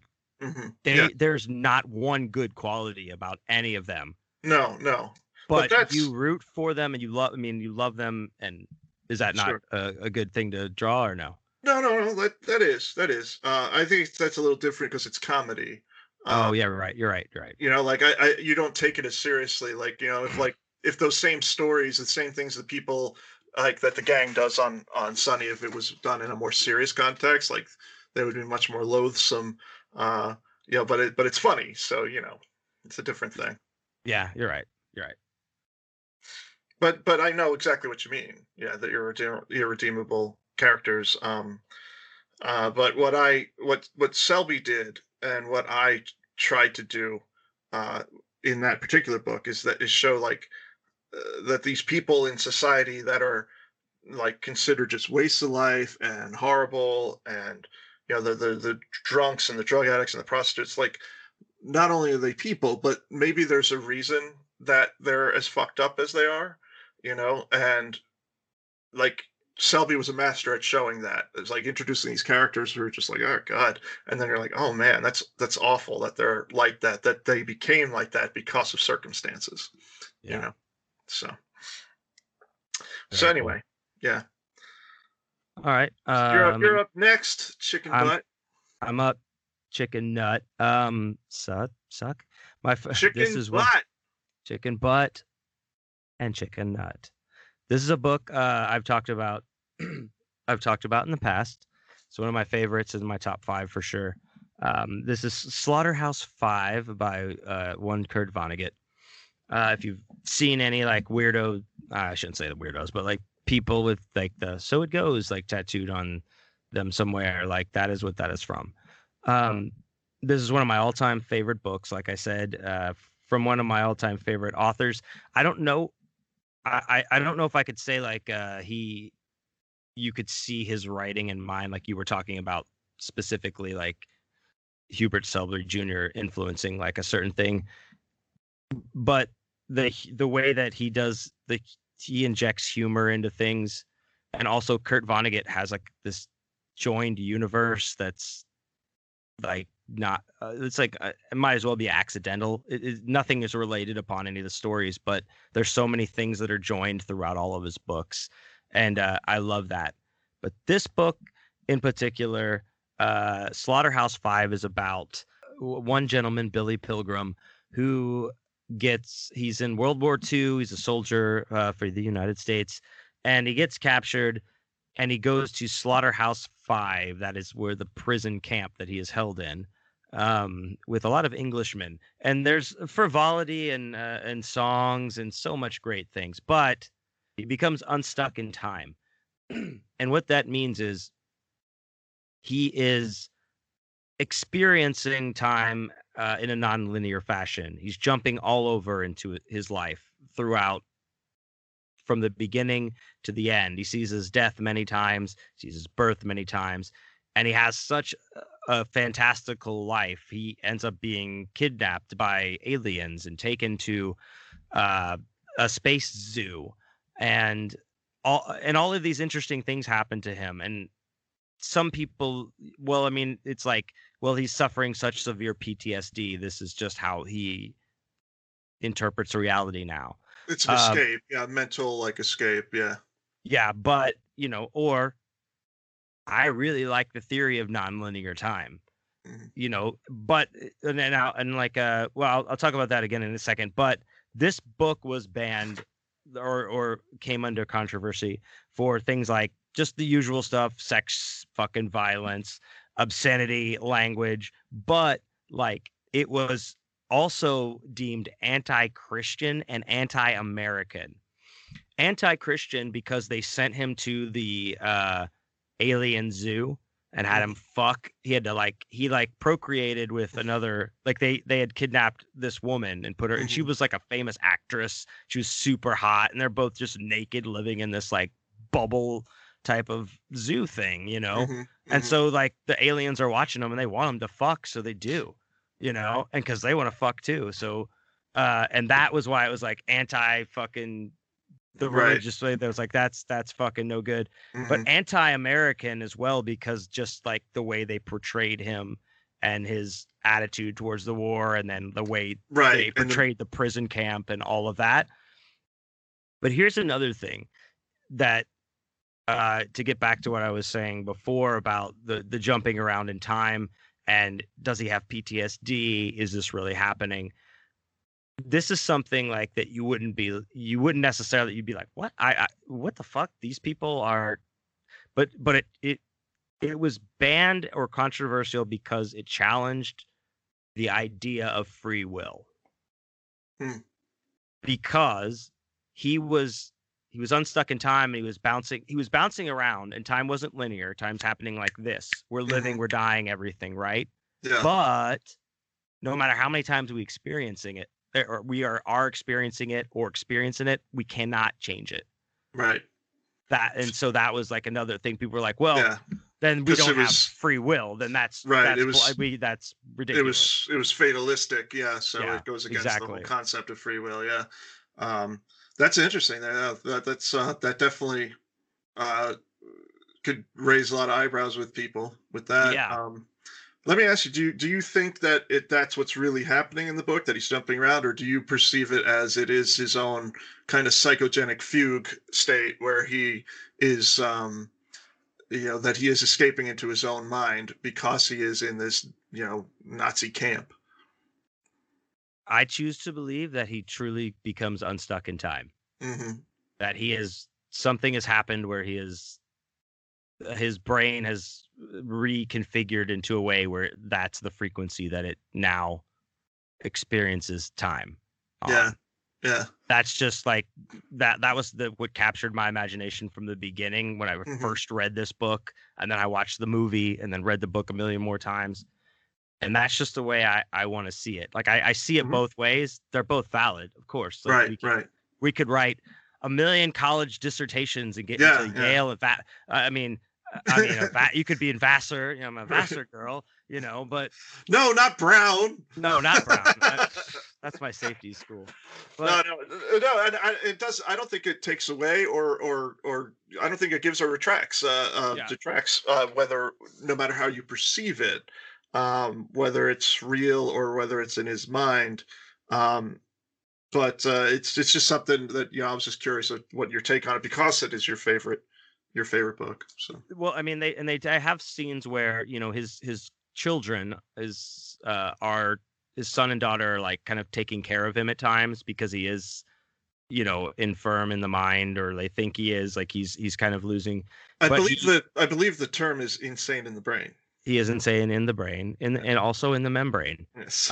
But he acknowledges that, like, well, they are just he kind of like shrugs it off in a way of like, well, I'll be past this anyway in a minute. So the way he kind of like perceives their help with him being like a fucking feeble idiot, he's like, well, fucking doesn't matter, like, so it, Yeah. I don't know, to me, But it's they're just also, like, but it could also be a shrugging off because they don't actually exist yet.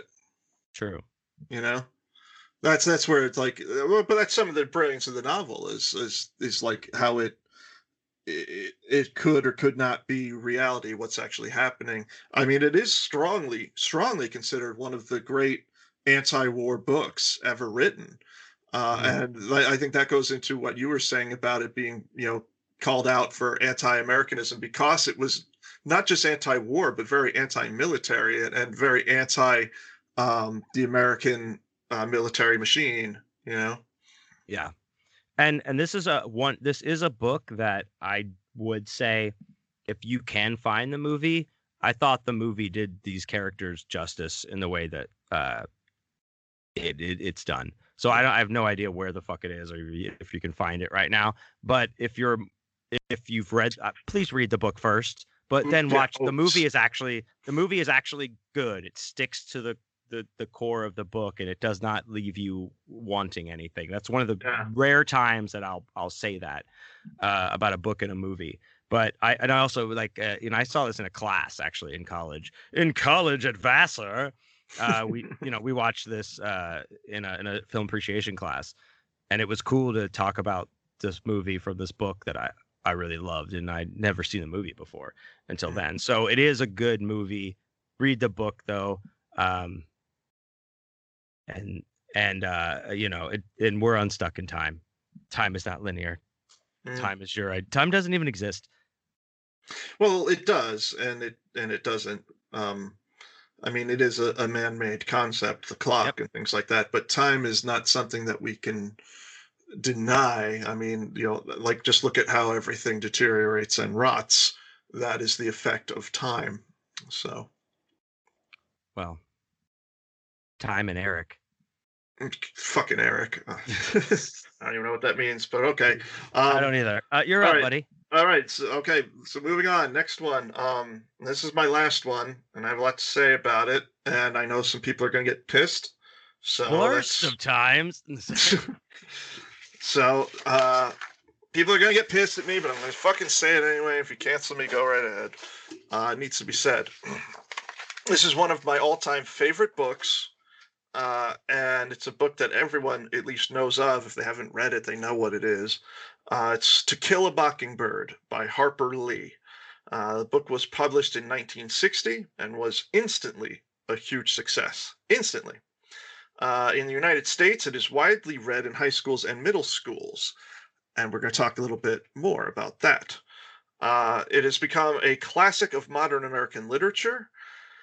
And the plot and characters are loosely based on the author Lee's observations of her family, her neighbors, and an event that occurred near her hometown of Monroeville, Alabama in 1936 when she was 10 years old.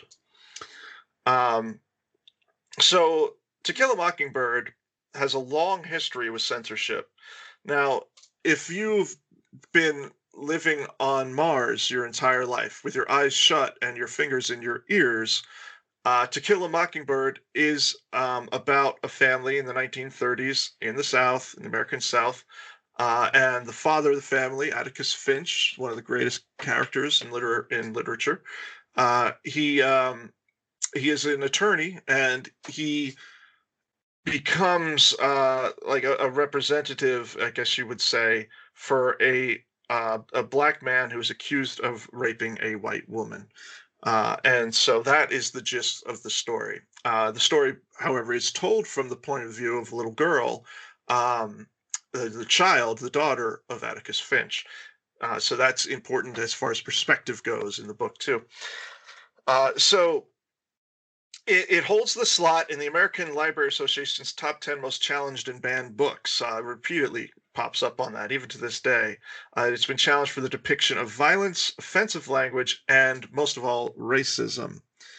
The novel is, however, like I said, it's a book that deals with racism, but it shows it for how horrible racism is. And it did it at a time when it wasn't the typical thing for a white woman to write about, Harper Lee being a white woman. The novel is cited as a factor in the success of the civil rights movement in the 1960s, however, in that it arrived at the right moment to help the South and the nation grapple with the racial tensions of the accelerating civil rights movement.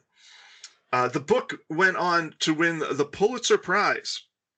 It also won the Brotherhood Award, the National Conference of Christians and Jews. It won Paperback of the Year Award from Bestsellers Magazine. And the author, Harper Lee, she ended up getting honorary degrees from several institutions. She also got the Presidential Medal of Freedom for this book, okay?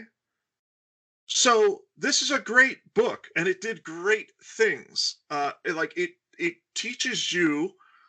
It taught people the importance of not judging a person by the color of their skin. So of course, people had problems with it.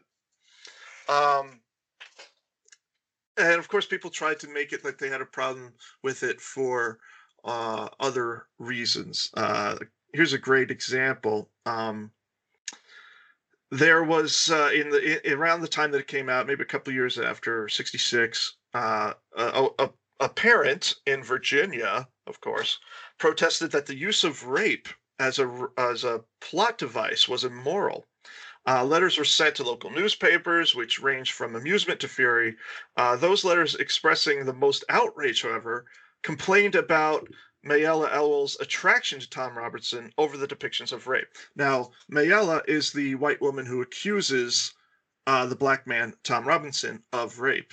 Now, the thing you discover in reading the book is that she and Tom were actually having an interracial affair. So people had problems with that and tried to get the novel banned because of the fact that there's an interracial, not couple, but there's interracial sex that you don't see or hear. There's no graphicness in the book, but just the fact that the book says, hey, these two, maybe it wasn't rape, maybe they actually were just having sex. It's implied. People had a big problem with that, but it's funny. I mean, this is really funny. I love this. Upon learning that the school administrators were holding hearings to decide the book's appropriateness for the classroom, Harper Lee sent $10 to the Richmond News Leader, suggesting it to be used toward the enrollment of, and I quote, the Hanover County School Board in any first grade of its choice. Boom! Sick Boom! burn. That is a sick fucking burn. I love that. Go ahead.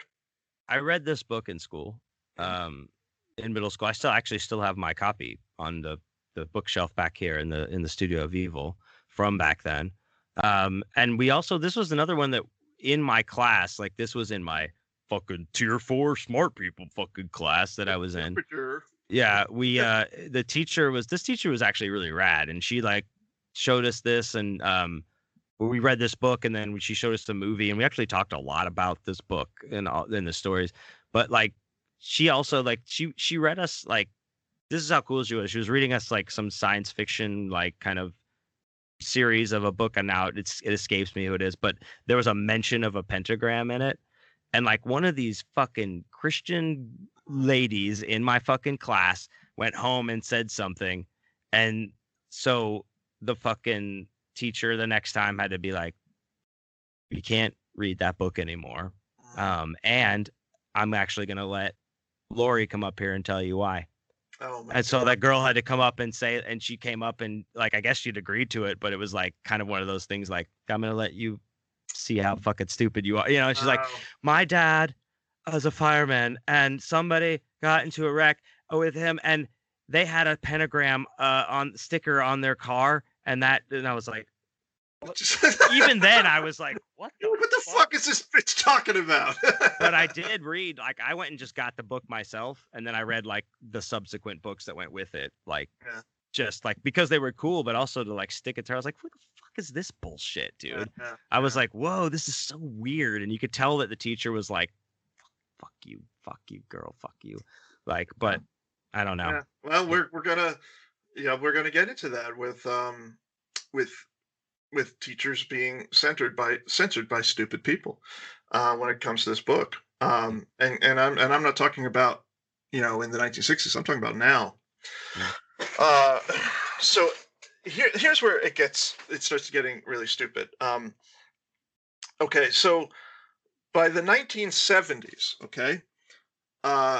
the book started to draw criticism because it was considered that like the racist whites in the book were not a harsh enough description of what racist Southerners really were like at that point in time, that it didn't present them as awful as they really were, and that could be a fair complaint. Here's where it gets stupid, though, is now in 2020s, people complain that the book goes too far, that it's too shocking and too upsetting material to be taught in middle school and high schools. Now, again, this fucking book teaches you that to not judge someone by the color of the skin. This is a Pulitzer Prize winning, Presidential Medal of Freedom winning book. Yeah. But people in our current hyper liberal woke society have a problem with it because The N word is used 48 times in the book. Now, there's several cases that have come up in recent years regarding To Kill a Mockingbird, and they all make me sick.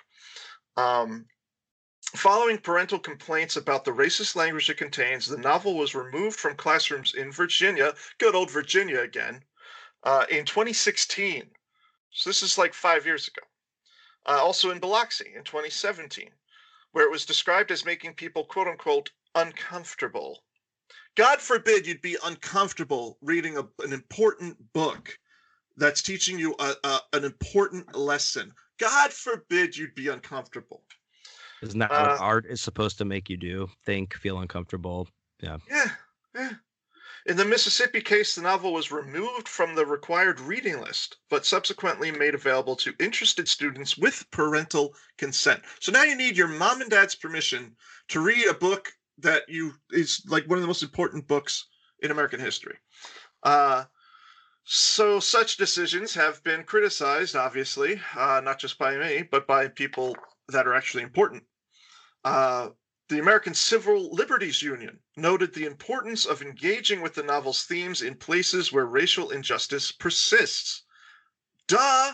This goes back to what Lee was saying, like with, okay, here's $10. Why don't you go back to fucking first grade? It's like, no fucking shit, dude, Becky Little of the History Channel and representatives of the Mark Twain House pointed out the value of classics lies in their power to challenge the way we think about things. Of course, Twain's Adventures of Huckleberry Finn has attracted similar controversy, I guess you'd say. Civil rights leader Andrew Young says part of To Kill a Mockingbird's effectiveness is that it inspires hope in the midst of chaos and confusion, and by using racial epithets, it portrays the reality of the times in which it was set. And that is the big issue here. Yes, the N-word is used, but when you are writing a book about racism and you're showing like the racist characters, if you're going to admit that word or trying to soften it or to try to soften the situation so people won't be upset by it, you're taking away from the horror of that situation. You are doing an injustice to the people that actually suffered through that. It's like, no, don't soften it so you won't upset people. Show people just how awful it was. Use that awful language. Use that awful imagery to remind people so we're not doomed to repeat history. Show it in all of its awfulness so that we can really see it for what it was. Yeah, exactly. I didn't want to interrupt you, but I was like on that same path. Like, yes, it is awful, but but to take it out to neuter it is like robbing the power from like the book, like like you said, to take away the horror, like so we know how awful that was, right? So people aren't like, if it's just taken away, then what? There's generations removed from us, you and I, that like have a whole different concept and context for things, and it's like listening to we're gonna listen to the censored fucking Rat album from fucking Walmart or some shit, it's like that. Like, you never know when they say fuck, and then when you finally find out that they say fuck, you're like, your mind is blown and you jump off a bridge because you can't grasp reality anymore. Right. Is that what we're doing? Is this what it's coming to? Yeah, I think it's a little more important. I think it's a little more important with To Kill a Mockingbird than it is with a rat album. It is, but I'm just saying. I was just trying to. I know. I was just throwing in a little joke. Yeah, I'm not trying to take away the important. Like, it is like, but that's just an example that I can think of. Like, if you listen to a record all your life and all this shit's taken out of it. Yeah, I'm just saying it's more important with something like this, where they're softening it in an attempt to not upset people with reality. The reality was that people of color were killed and beaten and treated horribly in this country, at this point in time. And yeah, it's upsetting to hear about it. It could be upsetting for, people of color, and it could be upsetting for anybody, to have to, hear about it or relive it mentally, whatever. But it's important that we not homogenize it, that we not tone it down. If we tone it down in order to not upset anybody, then it might not upset people. And that's a big fucking problem, because then it softens the horror of what people went through. And if you do that, then people could very quickly forget how bad it really was. And then it kind of opens the doors for this kind of shit to happen again. So to me, I have a Western that I wrote, and the N-word appears in this Western, and it's never used by good characters. It's always used by bad characters. But when we're writing in a genre, in a time span where African Americans were slaves and were beaten and raped and brutalized, you think I'm not going to use the actual epithets that were used at the time? Of course I'm going to use them, because that drives home the horror of it. That reminds people how awful things truly were.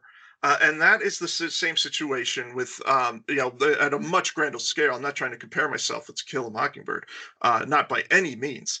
To Kill a Mockingbird is a much more important book. Read that before you read any of my fucking nonsense.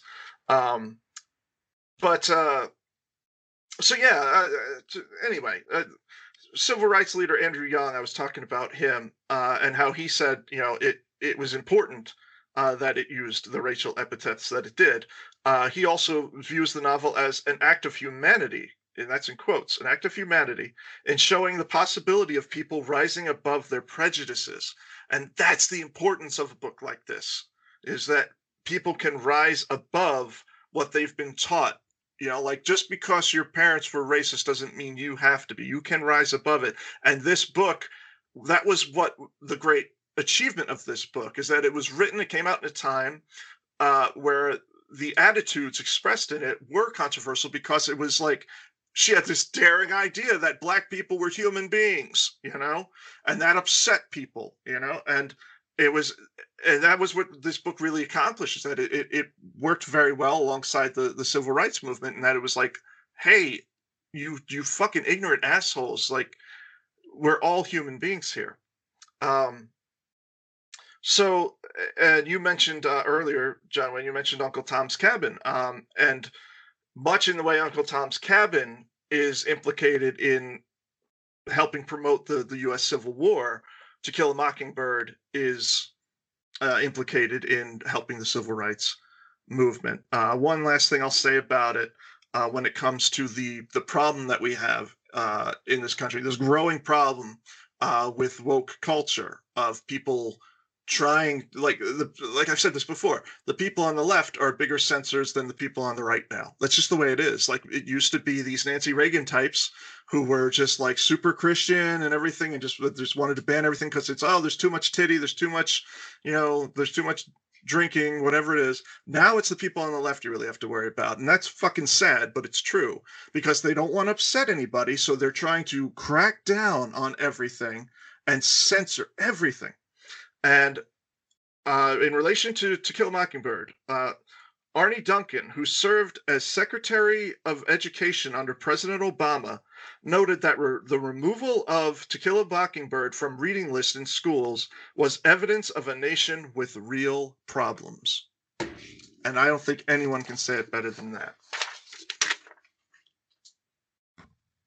I agree. I love that book. I wouldn't think that it would evoke that much controversy, but I guess it did. Yeah. It's crazy, dude. It's crazy. It's really insane. It's really insane. They're taking this book out of schools, dude. It's nuts.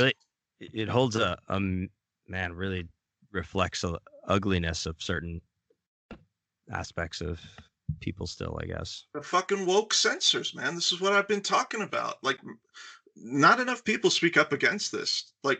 The far left is censoring everything. And it's terrible. It's terrible. And I'm not trying to be political on this because the right, they're fucking horrible too. Like I have equal hatred. But this is the truth, man. Is like these people that they may be well-meaning, but they're actually censors. They don't realize it. They don't want to admit it, but they're fucking censors. If you're taking To Kill a Mockingbird out of classes because you're worried that it might upset people because of racial issues, you're stunningly stupid. You are like, my eyes are popping out of my head. That's like Aluga, like in a cartoon of how dumb you are. This is what we're dealing with. Yeah. It's an ignorance. You're right. Anything else on To Kill a Mockingbird? No. That you want to no. go off on, or no? I'm done with my rant. Thank you. No, you're welcome. Thank you. Oh no! Thank you. I'm gonna now here I am to take us out on a puff piece. These fine dogs are here at the dog. Like, they're dancing. Look at them! Look at them! Oh, they got their little hats. I love it. No, I wish you had that now. I kind of do. Like I wish Serby was in here earlier, but he left. Get him in here.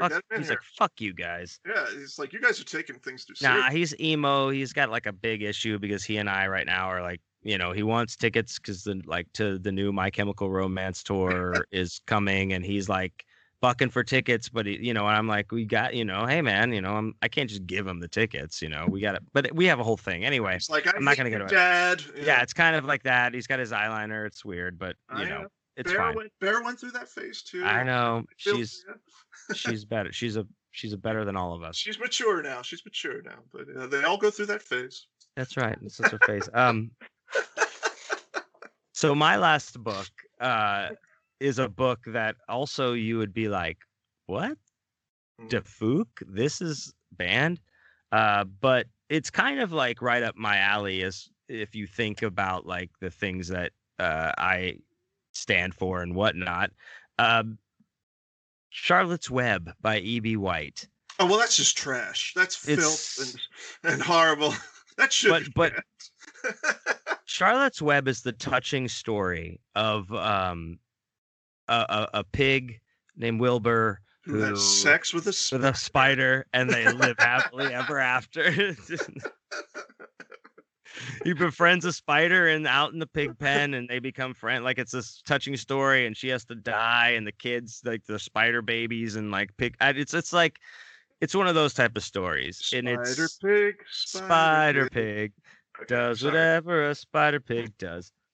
But it was one of the books, like I've told the story before in my other podcast about how where the red fern grows was the first book that made me cry out, like in front of people, like because we were reading it in class and my teacher was reading it to us and she's bawling at the end, and like that just like couldn't help. And then that girl stood up and was like, he has a pentagram tattoo, and like and then we kind of stopped watching, stop reading it. It was fucked up. I hated that girl. God, she's such a bitch. What a bitch. I'm glad she got a nose job in 10th grade. She needed it. Oh burn, sick burn. But 20 years too late for her. What are we talking about? Where were you? Charlotte's Web. You were reading. You said the red cry. Where the red fern grows made you cry. Yeah. Right. Charlotte's Web also is one of those tear jerking ones, but I think I was younger, but still too hard to 39 to cry. Yeah, I was like, 39. I'm not gonna let it come out. You were 39. I was 30. You're right. No, not you're right. Now that I think about it, 39. You're right.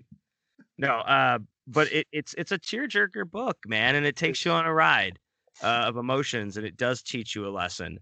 But the reason why this book that I think is so ridiculously banned, because it is banned or come under controversy because it is a sacrilegious book, and it's sacrilegious because the animals speak, the animals talk, Unbelievable, right? And the exact quote is that the humans are the highest level of God's creations, and therefore they have the sole ability to communicate through speech. To Jesus. have the animals speaking is an affront to God and his creation. Unbelievable. Do you believe that, dude? Unbelievable. Yep. Jesus. man. That's in the 2000s. That's not Yeah. like Yeah. that's like now. That's now. It's insane. It's fucking insane. It's insane. Yeah.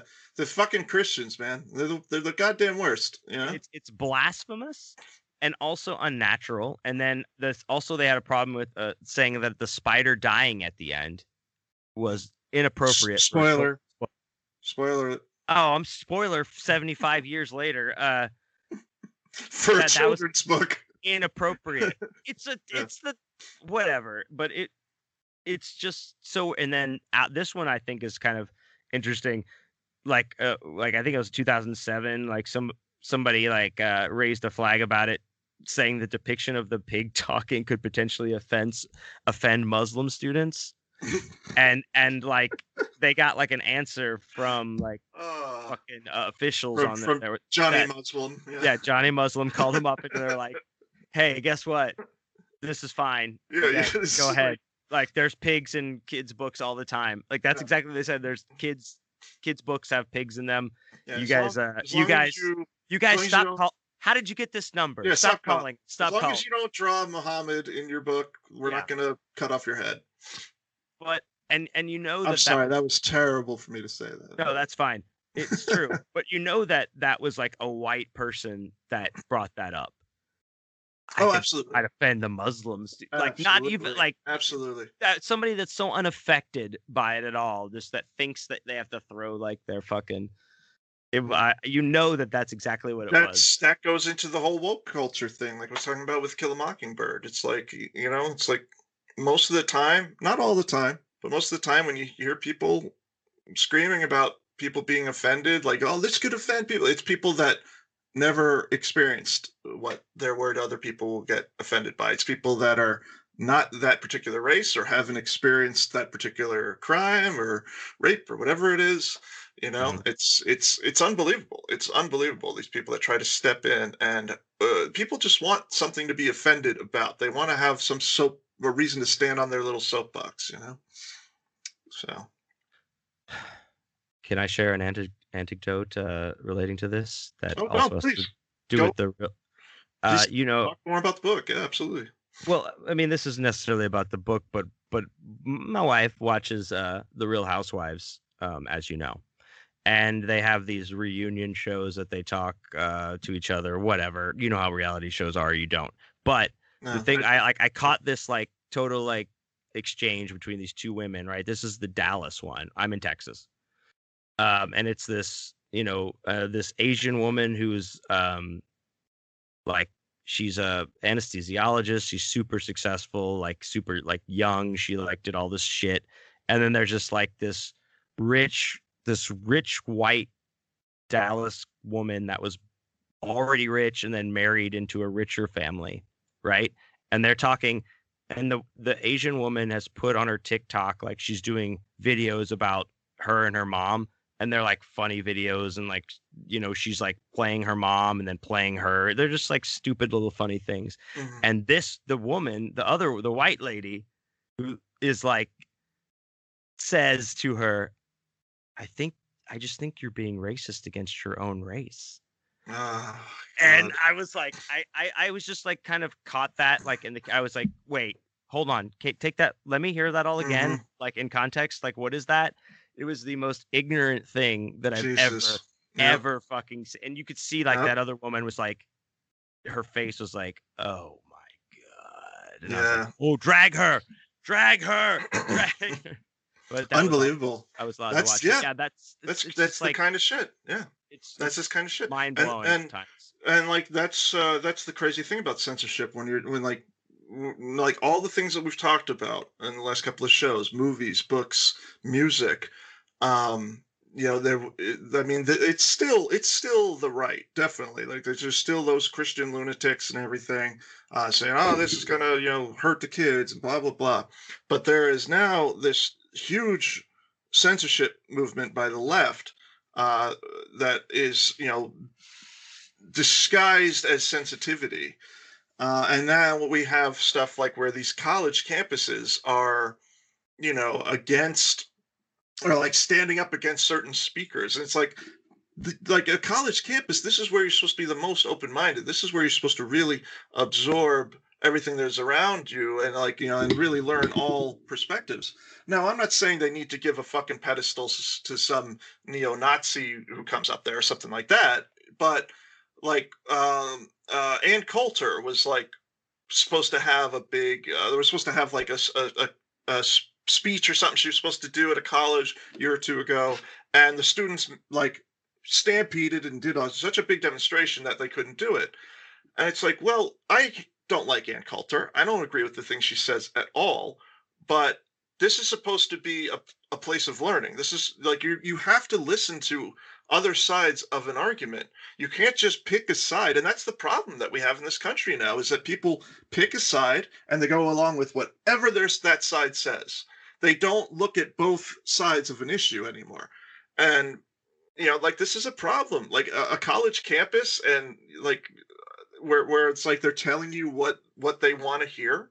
That's crazy, That's crazy. It's unfortunate. It's like, you don't want to hear Ann Coulter? Don't go to the fucking thing. I wouldn't. Fuck her. She's terrible, but yeah. But to protest and to make it that she couldn't speak at a college, this is censorship. It's what it is.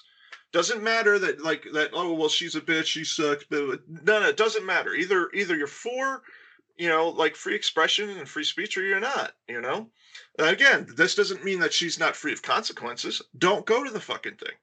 Don't go to it. It's just it's crazy, man. It's absolutely crazy.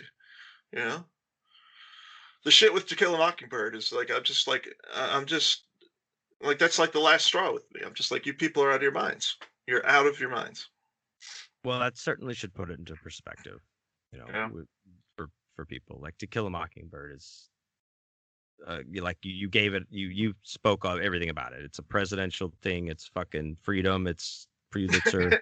It's everybody. Freedom. It's freedom, it's dude. Freedom, man. It's freedom. No, no, it's not it's not some Johnny Come Lately book. That's not we're just we really like this book because this has got the cred. This is what we're up. This is what we're up against. This is learning. This is a real. Yeah, it's an extremely important book, and it's not the right that's against it anymore. It's not the Christians and it's not the prudes that have a problem with it. It's the other side. And that's the problem I'm trying to point out now. It's not the squares. It's not the prudes. It's not just the Nancy Reagans and Tipper Gores you have to look out for anymore. Now you have to look out for the fucking the left, the extreme left. You got to look out for these white women with dreadlocks who are coming to take away all of your art because they're saying that it upsets them, or that it upsets someone that they represent, or someone they love, or someone they care about.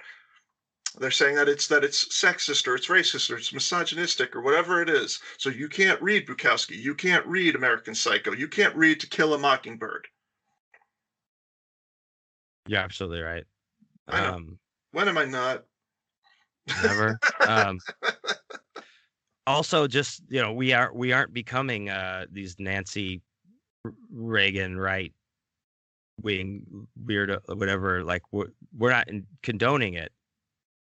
No, fuck them too. Yeah, fuck them. Too.